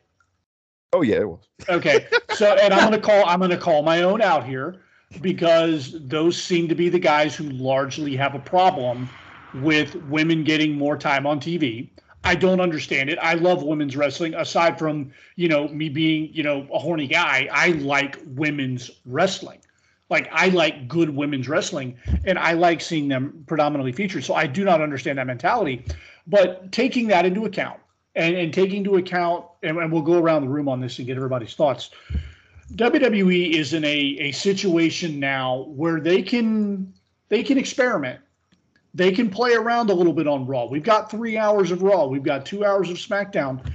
Do you think it's a gamble that they can take? Because obviously the concern is if the majority of the male sentiment is, I don't want to watch women's wrestling. You take NXT from last night; it was almost an entirely women's show. Do you think that WWE could gamble once a month, once every couple of months, with having either Raw or SmackDown be entirely or predominantly a women's show at this point in the game? Jason, we'll start with you. I think they definitely could, and they need to do it exactly like NXT does. Just do it. Don't announce it. Right. And that's my point. Say it's going to be women's night. It's ladies' night on Monday Night Raw. Right. Do not do that. I want to make it to 11 o'clock and say, wait a minute, I didn't see any men. Exactly. Or if I saw a men's segment, there were women predominantly involved, like last night with Grayson and what's his name, because it also had Tiffany Stratton and the other girl. So there were women involved in every single segment. Okay. I think you can make that gamble. The only thing that I will say, and I'm sorry if this sounds sexist and dumb and whatever, but the only thing I'll say is that is probably going to be a little bit more top heavy than the IWC and our level of fan base would like. By that, I mean, it's going to have Charlotte and Becky and Bayley and this person and that person. Because frankly, somebody said this to me years ago and I can't get it out of my head because it's totally true in my experience anyway. At the base level of just, hey, these guys are all rookies, bad women's wrestling is worse than bad men's wrestling. It just, I don't know why, it just looks worse. I don't know what it is. It's just something about that. So as long as you can stay away from that and just make it, but don't announce it because then you'll sabotage yourself. You have to get to with all these sweaties who are gonna be like, the girl show. I'm not gonna watch that one. Yeah.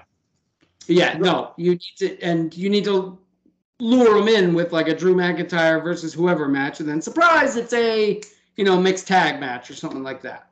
Okay, Rob, what do you think? You think it's a gamble they can afford to take now? I'd say yes and no. Because, all right, put it this way: they've had women's main events that have gone long, and they did fine ratings wise. Because I had to go to my handy ratings spreadsheet here that I have in front of me now. So they've done women's main events that have done fine ratings wise as far as the third hour and all of that. Again, like Jason said, it would have to be top heavy because there's if nothing else, a perception difference in the quality of the top of the women's roster versus when you get to the middle and the lower part. Right. So no, you like so yeah, you could lead like for what you got on Raw now. I mean, you could lead off with if you're gonna do ladies' night, Becky's gonna have to wrestle. And because her and Charlotte don't wrestle on TV that much anymore now. But Becky's gonna have a match, and it's gonna have to be more than 2 minutes. Asuka's gonna have to a match, and maybe they wrestle each other, and Bianca's gonna have to have a title defense, and and Sasha and Naomi need to come over and do a tag team match, right? You're gonna need to do that. And because as soon as you roll out there, here's Liv Morgan and Nikki ASH, that's when the sweaties, as Jason called them, are going to be like, Right. And Rob, maybe you put it correctly. The perception is such, because when I was having that discussion, it was more in the vein of independent wrestling, and we were at a promotion. So it was like, it's a different ball game when you're talking about that. Yeah. But you are right. It's the perception that Twitch to change the channel becomes a lot larger in some people's minds when it's Dana Brooke versus Liv Morgan. Yeah. Well, in that instance, what we consider the lower tier girls or the middle tier, they don't necessarily all have to wrestle. They could be interwoven as disgruntled. Like, why are these women we want to get out there? make them work for it to get out there throughout the night. Segments backstage of going to Adam requesting like, well, why aren't we out here? And also, like NXT, not everybody has to wrestle. You know, you could do a vignette of I'm Nikki ASH and Liv Morgan go get ice cream and they run into Rhea Ripley. I don't know. You could do a 10-minute vignette on that. Or trying to get Nikki to be more aggressive and not this superhero that's happy-go-lucky. Right. Like Monday, when she struck that pose and Doudrop was looking at her like, what are you doing? Right. Yeah, and it doesn't have to be all matches. Right, and then, but that would also be a time, and then you could also have a match where one of the lower women in the lower part on the card, challenges one of the top women, right? And because you could do something like that.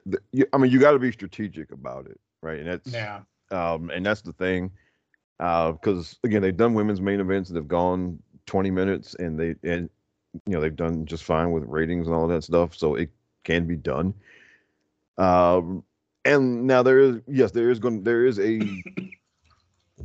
will be a saturation point where the meatheads will kind of figure out, hey, there's too much of this going on here, right?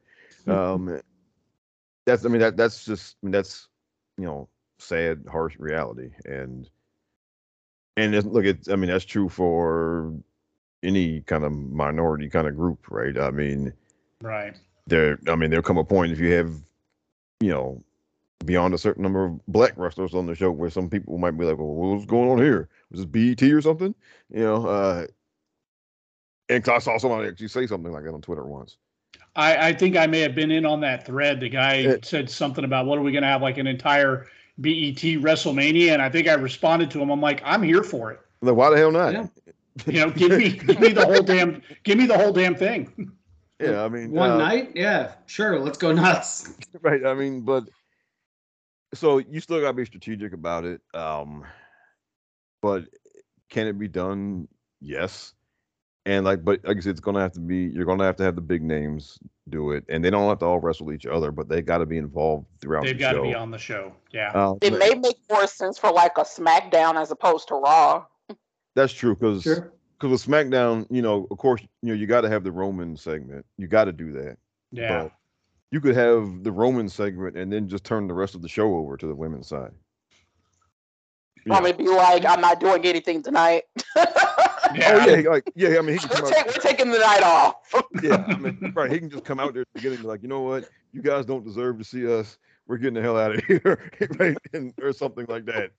And then, honestly, you could do it totally right on the nose. He could be in his office, in his little the entire show office, the entire show, and you go to him. Segment 1. Roman, do you have a comment on this, that, and the other thing? And he just looks at them. He's like, Naomi's going to be on in a few minutes. I'm getting ready for that. Will you get out of my face? Or something like that. And then boom, just lead into Naomi's match. Yeah. And okay.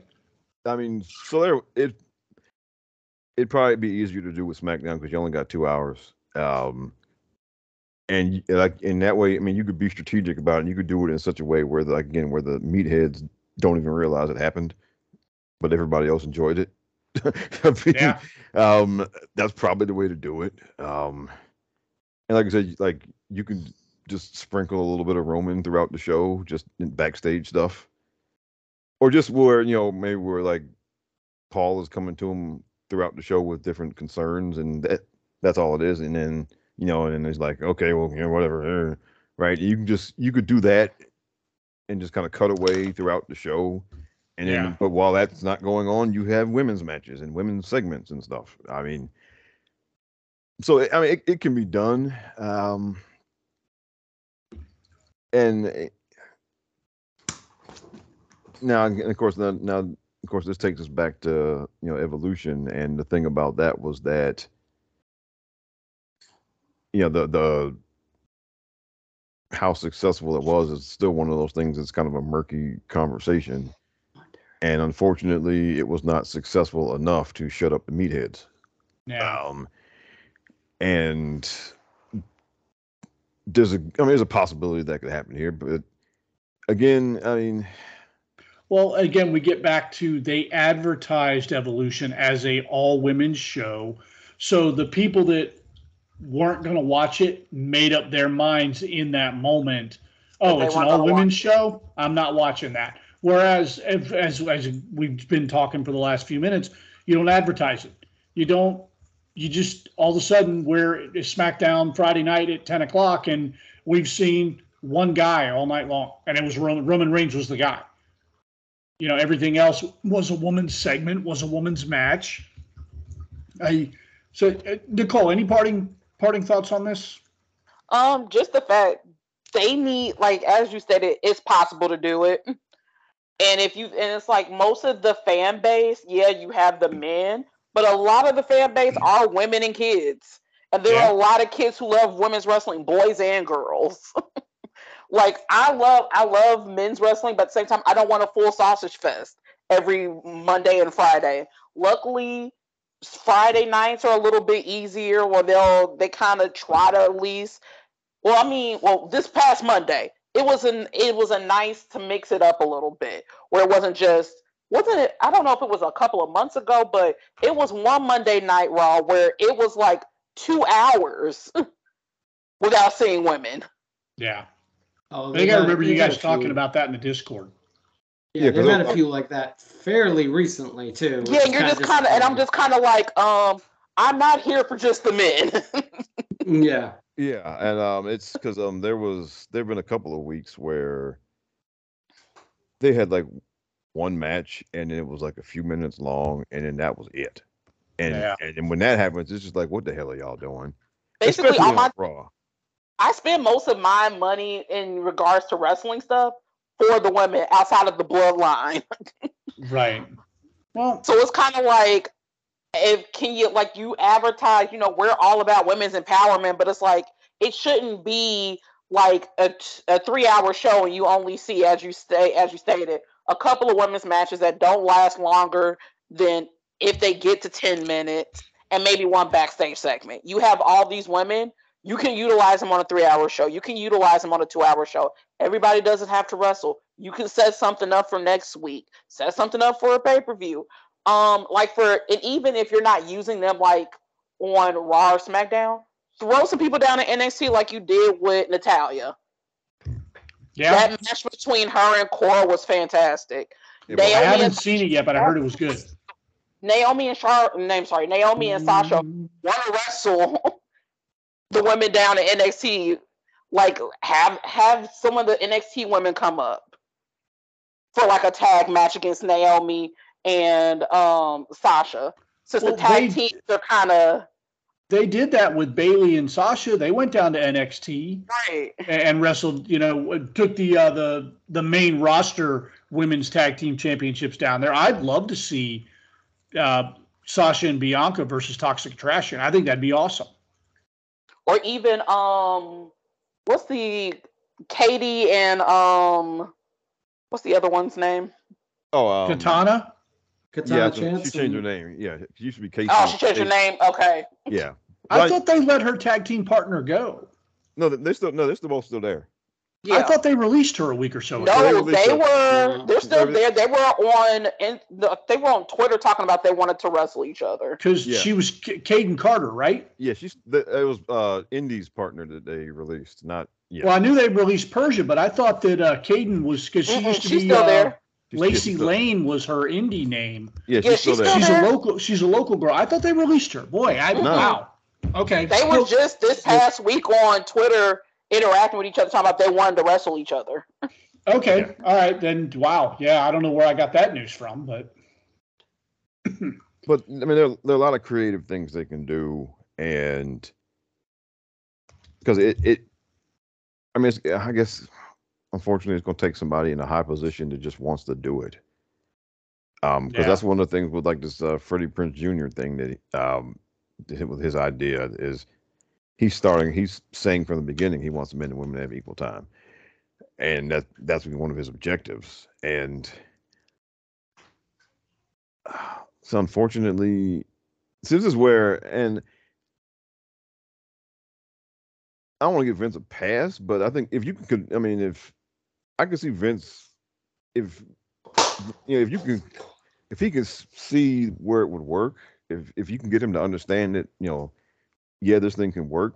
I don't think he would shut it down, but some of those old guys, again, going back to those old guys who are around him, Yeah. people like Kevin Dunn and Bruce Pritchard and whatnot, and those Probably guys. Johnny Ace.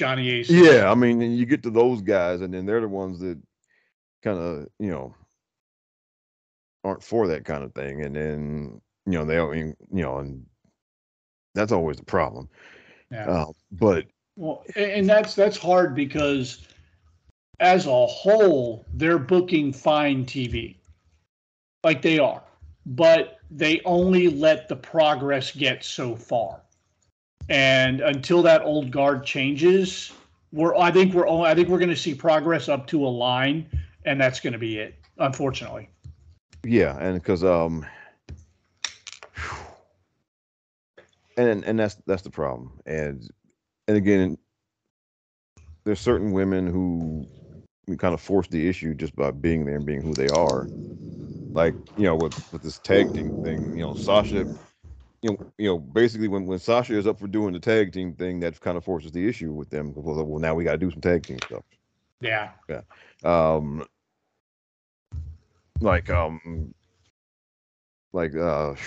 Like last year when Charlotte was wrestling almost every week, she was having longer matches with people almost every week. So I don't know if that's her saying, "Hey, I'm not going to be out there for 2 minutes," or what. But when she was wrestling almost every week, whoever she was in there with, they were having longer matches. And so now with her having not hardly wrestling on TV that much, we've seen what happens on SmackDown in a lot of weeks. So, I mean, and that's the problem. Like we were talking about Maria before, her, she kind of forces the issue where you got to do something with her. You can't just keep her back in catering. Yeah. And and whatnot. And like I said, when Bianca wasn't champion, when her and Becky were kind of taking a break from each other around like December and January, they were putting Bianca in matches on TV every week because you can't leave her off the show.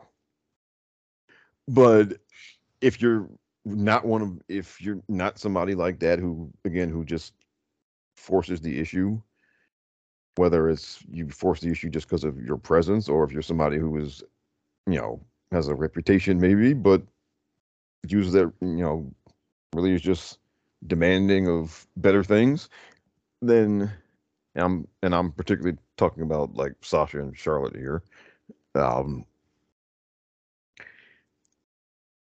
Then if you're not one of those people, then again, the issue isn't forced. And that's and you can't keep asking those women to, okay, well, you got to go make something happen because they listen to you, right? You can't keep putting them in position where they have to keep doing stuff. Yeah. Where, Sasha has to keep, demanding that the tag team stuff go on, or you can't keep asking Charlotte to go out there and wrestle almost every week so they can have longer matches. Right. Like you can't keep putting it on them to keep doing that.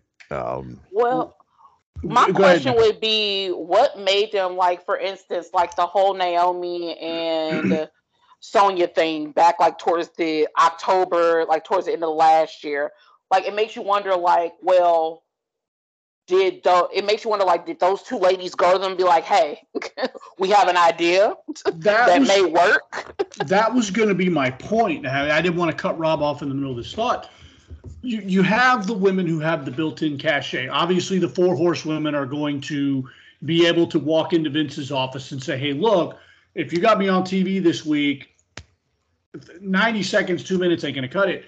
Is this a case where the other women just don't have that cachet? They don't have that confidence?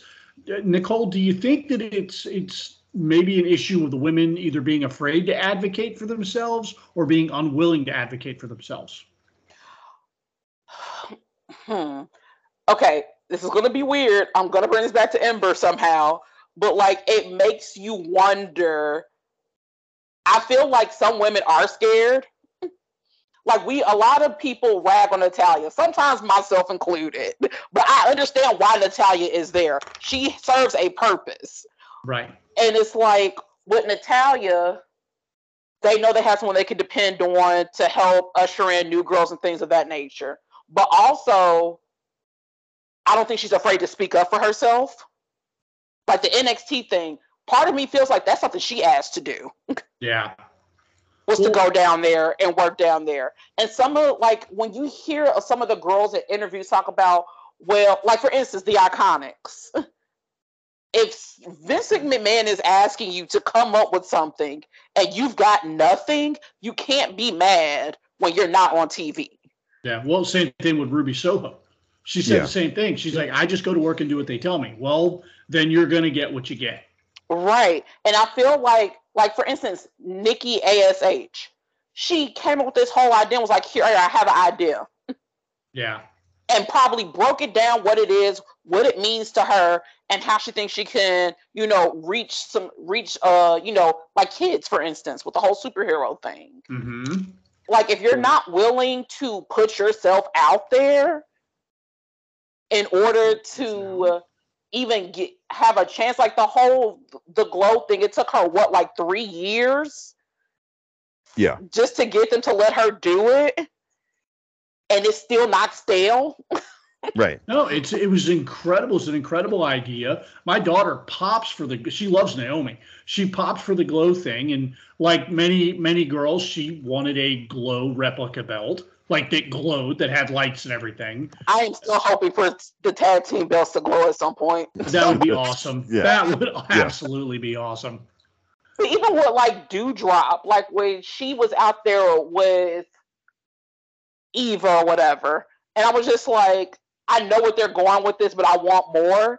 And look at her now, she's changed it up. Like, there's just some women you can tell that are probably advocating for themselves, and others who are just like, oh, I'm not sure. Like, I may not be the biggest Lacey Evans fan, and I don't like the trauma dumping that her segments have for the last 4 or 5 weeks. Yeah. Yeah. But I bet she probably went to them. She probably did. And that's I look at it one of two ways. If you don't have if you're not like, I'm not an idea person. Like, I won't be the guy, not that I would have a problem going to Vince, but my mind doesn't work that way. If you give me an idea, I'll knock it out of the park, or I'll try to knock it out of the park, and I'll commit to it 110%. And that's kind of my point. If you're not a creative type who can go to Vince and say, hey, look, I have this idea. Can you give me 5 minutes of TV here and there to try and make it work? Or if you're not that kind of creative type, if they give you something, and even if that something is taking a pie to the face, knock it out of the park. Give it 110%. And I think some people either are just unwilling or unable to do that. Tamina and Dana Brooke, prime example. Those two women are so used to just being like, okay, we're just going to throw you in a match, basically a squash match. And they're those type of people that, like, you tell me what to do, I'll do it. Right. Well, let's build on something that Ember Moon was saying about how she felt like, or they gave her the impression that she wasn't, quote unquote, as pretty as the other girls on the roster. If we're looking at things aesthetically, is Tamina as, quote unquote, popular pretty as some of the other women on the roster? If we're looking, and I'm not talking personal preference, I'm talking if you line her up with a Bianca or a Sasha or a Bayley, she's just in that respect, she's attractive. But it's a different if you go by their standards, then if you go by their standards, no, and she still manages to find a way on TV because she takes what she's given and she runs with it. Like the 24/7 segments are some of the funniest segments every stinking week, because they put their whole selves into it. They just say, whatever, we're just going to have fun. Where did it go? These are two women that typically would not be on TV, that are on TV every single week. And making the most of every minute that they're given. And with the whole Ember thing, you can even say the same thing about Ruby Soho. She's not what people will call typically pretty, but when she came into the company or whatever, she adapted. Yeah. And Ember didn't necessarily adapt. I don't think she wanted to adapt. And if you go into a company like WWE, you have to know when you're going in there, you're going to have to adapt if you want to survive there. We talk about that so often on this show. You know what you're getting from WWE. You know what they're looking for. You know they're looking for a carnival, and they're looking for different. And I don't understand how people go there and do not, like, they leave shocked that they didn't have what WWE's. But I'm a great wrestler. It's not just about wrestling. It is sports entertainment. Right. They've got 200 great wrestlers on the roster. Why do you stand out beyond being great wrestler, girl? And, you know, Ember Moon is a fantastic women's wrestler. Make no mistake about that. But again, like you said, where does she stand out from the crowd? And at the end of the day, beyond her entrance, she didn't. Against the current women's roster, even the roster, like when she was on the main roster, her entrance was what made her stand out. And what was the move that she did? Oh, the Eclipse. Yes, that made her stand out, but that was it. Yeah. I can say that when she was healthy, because I think she injured both shoulders? Was it her that injured both shoulders? No, that was Ruby. That was Ruby. In NXT, she had injured her shoulder and then came up to the main roster, and then was it a knee? Was it a knee or was it her shoulder again? Something where they featured her prominently in a couple, like I think it was like a Rumble match or something like that. She really showed out. I'm like, okay, they're giving her time shoulder. to shine. I think it was that same shoulder that she injured in NXT. Okay. So then she was out injured again. And again, this is something we've talked about on this show. Even the men, if you're not already an established top level star and you get injured, you fall out of your lane quick, and it's extremely hard to get back in that lane. Right. And I mean, to the great wrestler thing, look, Vince told AJ Styles that, hey, I got a dozen people that can put on a good match. You know, I need you to do something different. Yeah. So he said that to AJ Styles now. So and AJ said, okay. And since day one, he has done everything possible to stand out against everybody else. Like his stuff with Shane, his stuff with Roman, John Cena. He's never had a dull moment. No, right, exactly. And I'm for one looking for them. I can't wait for the day that they run him and Roman back one more time. Yeah, yes, please. Before AJ finally hangs it up and Roman does whatever Roman's going to do next. Yeah. I want one more good series of matches with AJ and Roman. Yeah, and but so Vince said that to AJ Styles. So I mean, if you're and most people are not AJ Styles, so what's he thinking about with you? I mean, so because he's largely checked out, and I think he's watching the playoffs, and I think I had the game on too. It's like the last 14.2 seconds. All right. Well, I was gonna ask Jason's thoughts on in closing out this segment before we go into one more quick little piece of business and then call it a night. But I think he's fairly well checked out. He may even have you muted. Well, can I just say one more thing about the Ember thing, where we the whole like AEW and TNA and Impact. Sorry, not TNA. Impact not calling her. I can see Impact possibly not calling her because she, not necessarily because of the interview, but because it's like. I don't think he's happy. No, because Bobby Portis just scored. I think Jason just checked out for the night. He literally just went through a sea of guys. Was like, no, I'm going to go. I think Jason legitimately knocked his camera over. It is 108 to 107 with 11.4 seconds left on the clock. We have lost Jason, everybody. All right, well, we've lost Jason. Go ahead and finish your thought on Ember Moon. But I think with Impact, with their women's division, every single woman on that roster has a character. Yes. They use their women, as you say, they're the company that uses their women most thoroughly. But every single woman on that roster has a character. All right. Yeah. And I don't think, and until she's able to have a character that can come across, I don't think they'll call her. And as far as AEW, I don't know why she would necessarily want to go over there, or she'll be on one of the main shows for like maybe 1 or 2 weeks and then be on the YouTube shows. Yeah. Yeah. Well, we definitely lost Jason. I don't know if I can get him back in here. Where's we may have lost Jason from the Night House because I'm not even seeing the wait here. Here's the invite button. Yeah, we're not getting him back probably because Milwaukee's about to win this. Oh, it's over. So yeah, we'll catch up with Jason next week. We will. Boy, are we gonna rib him about this one? Milwaukee's to win this game. Oh my God, he's having a Rob moment over the Celtics tonight. No. Here's the difference. See, here's the difference. Okay, I watched my queen lose on Sunday, and I'm still here. You finished the paper. You finished the pay-per-view, and you finished the podcast episode the next day. That's a champion, Rob. Oh. That's right. Wow, we just had another moment here.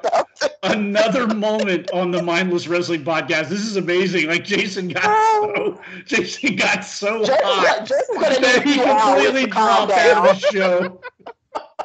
That is the best ever. I may upload the last 5 minutes of this show to the YouTube channel. You can look us up on YouTube, the Mindless Wrestling Podcast. And you'll be like, and this is how we knew the Celtics were about to lose. Jason spoiled the end with a temper tantrum. Oh, Jesus. On live air. And Milwaukee's getting the ball back. Oh, no. Oh, man. I have a feeling somebody is going to foul Giannis. Oh, this is beautiful. This is beautiful. I love it. We're definitely cutting out 5 minutes of that, and I'm putting it up on the YouTube channel. Oh, he's good. He's going to hear about this. We're having a disciplinary meeting next weekend, sir. Why so, Jason? Jason, come in my office and sit down, sir.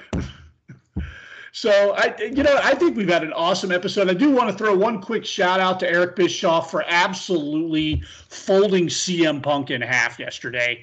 That was yesterday, right? Yes. Yes. CM Punk thought he was going to get cute.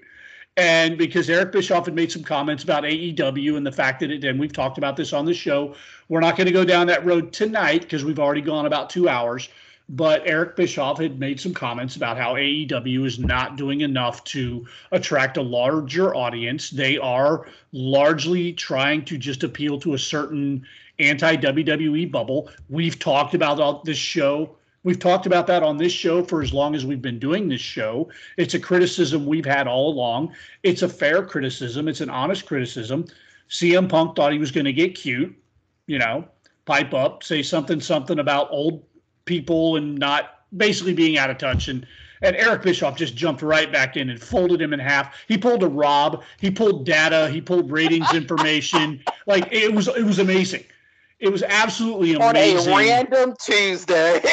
Like I told you guys, that was not on my bingo card. The part that trips me out is it's like, didn't say anything about CM Punk. Like, CM Punk wasn't even quoted. No one even at him at all in the tweet that was just randomly sent out from and it's like, so are you just like stalking people's pages? I believe he does. I believe he freaking vanity searches for starters. And 2, he probably is caping for his company, which you should to a degree. But why are you going to get into an argument with, of all people, Eric Bischoff, the guy who lived it, breathed it, knew it, succeeded at it, and screwed it up? Right. And who is trying to give genuine advice so that the same thing doesn't happen to AEW. Exactly. Yeah, and it's just, I mean, and there are always people like, well, you're just mad because they wouldn't give you a job.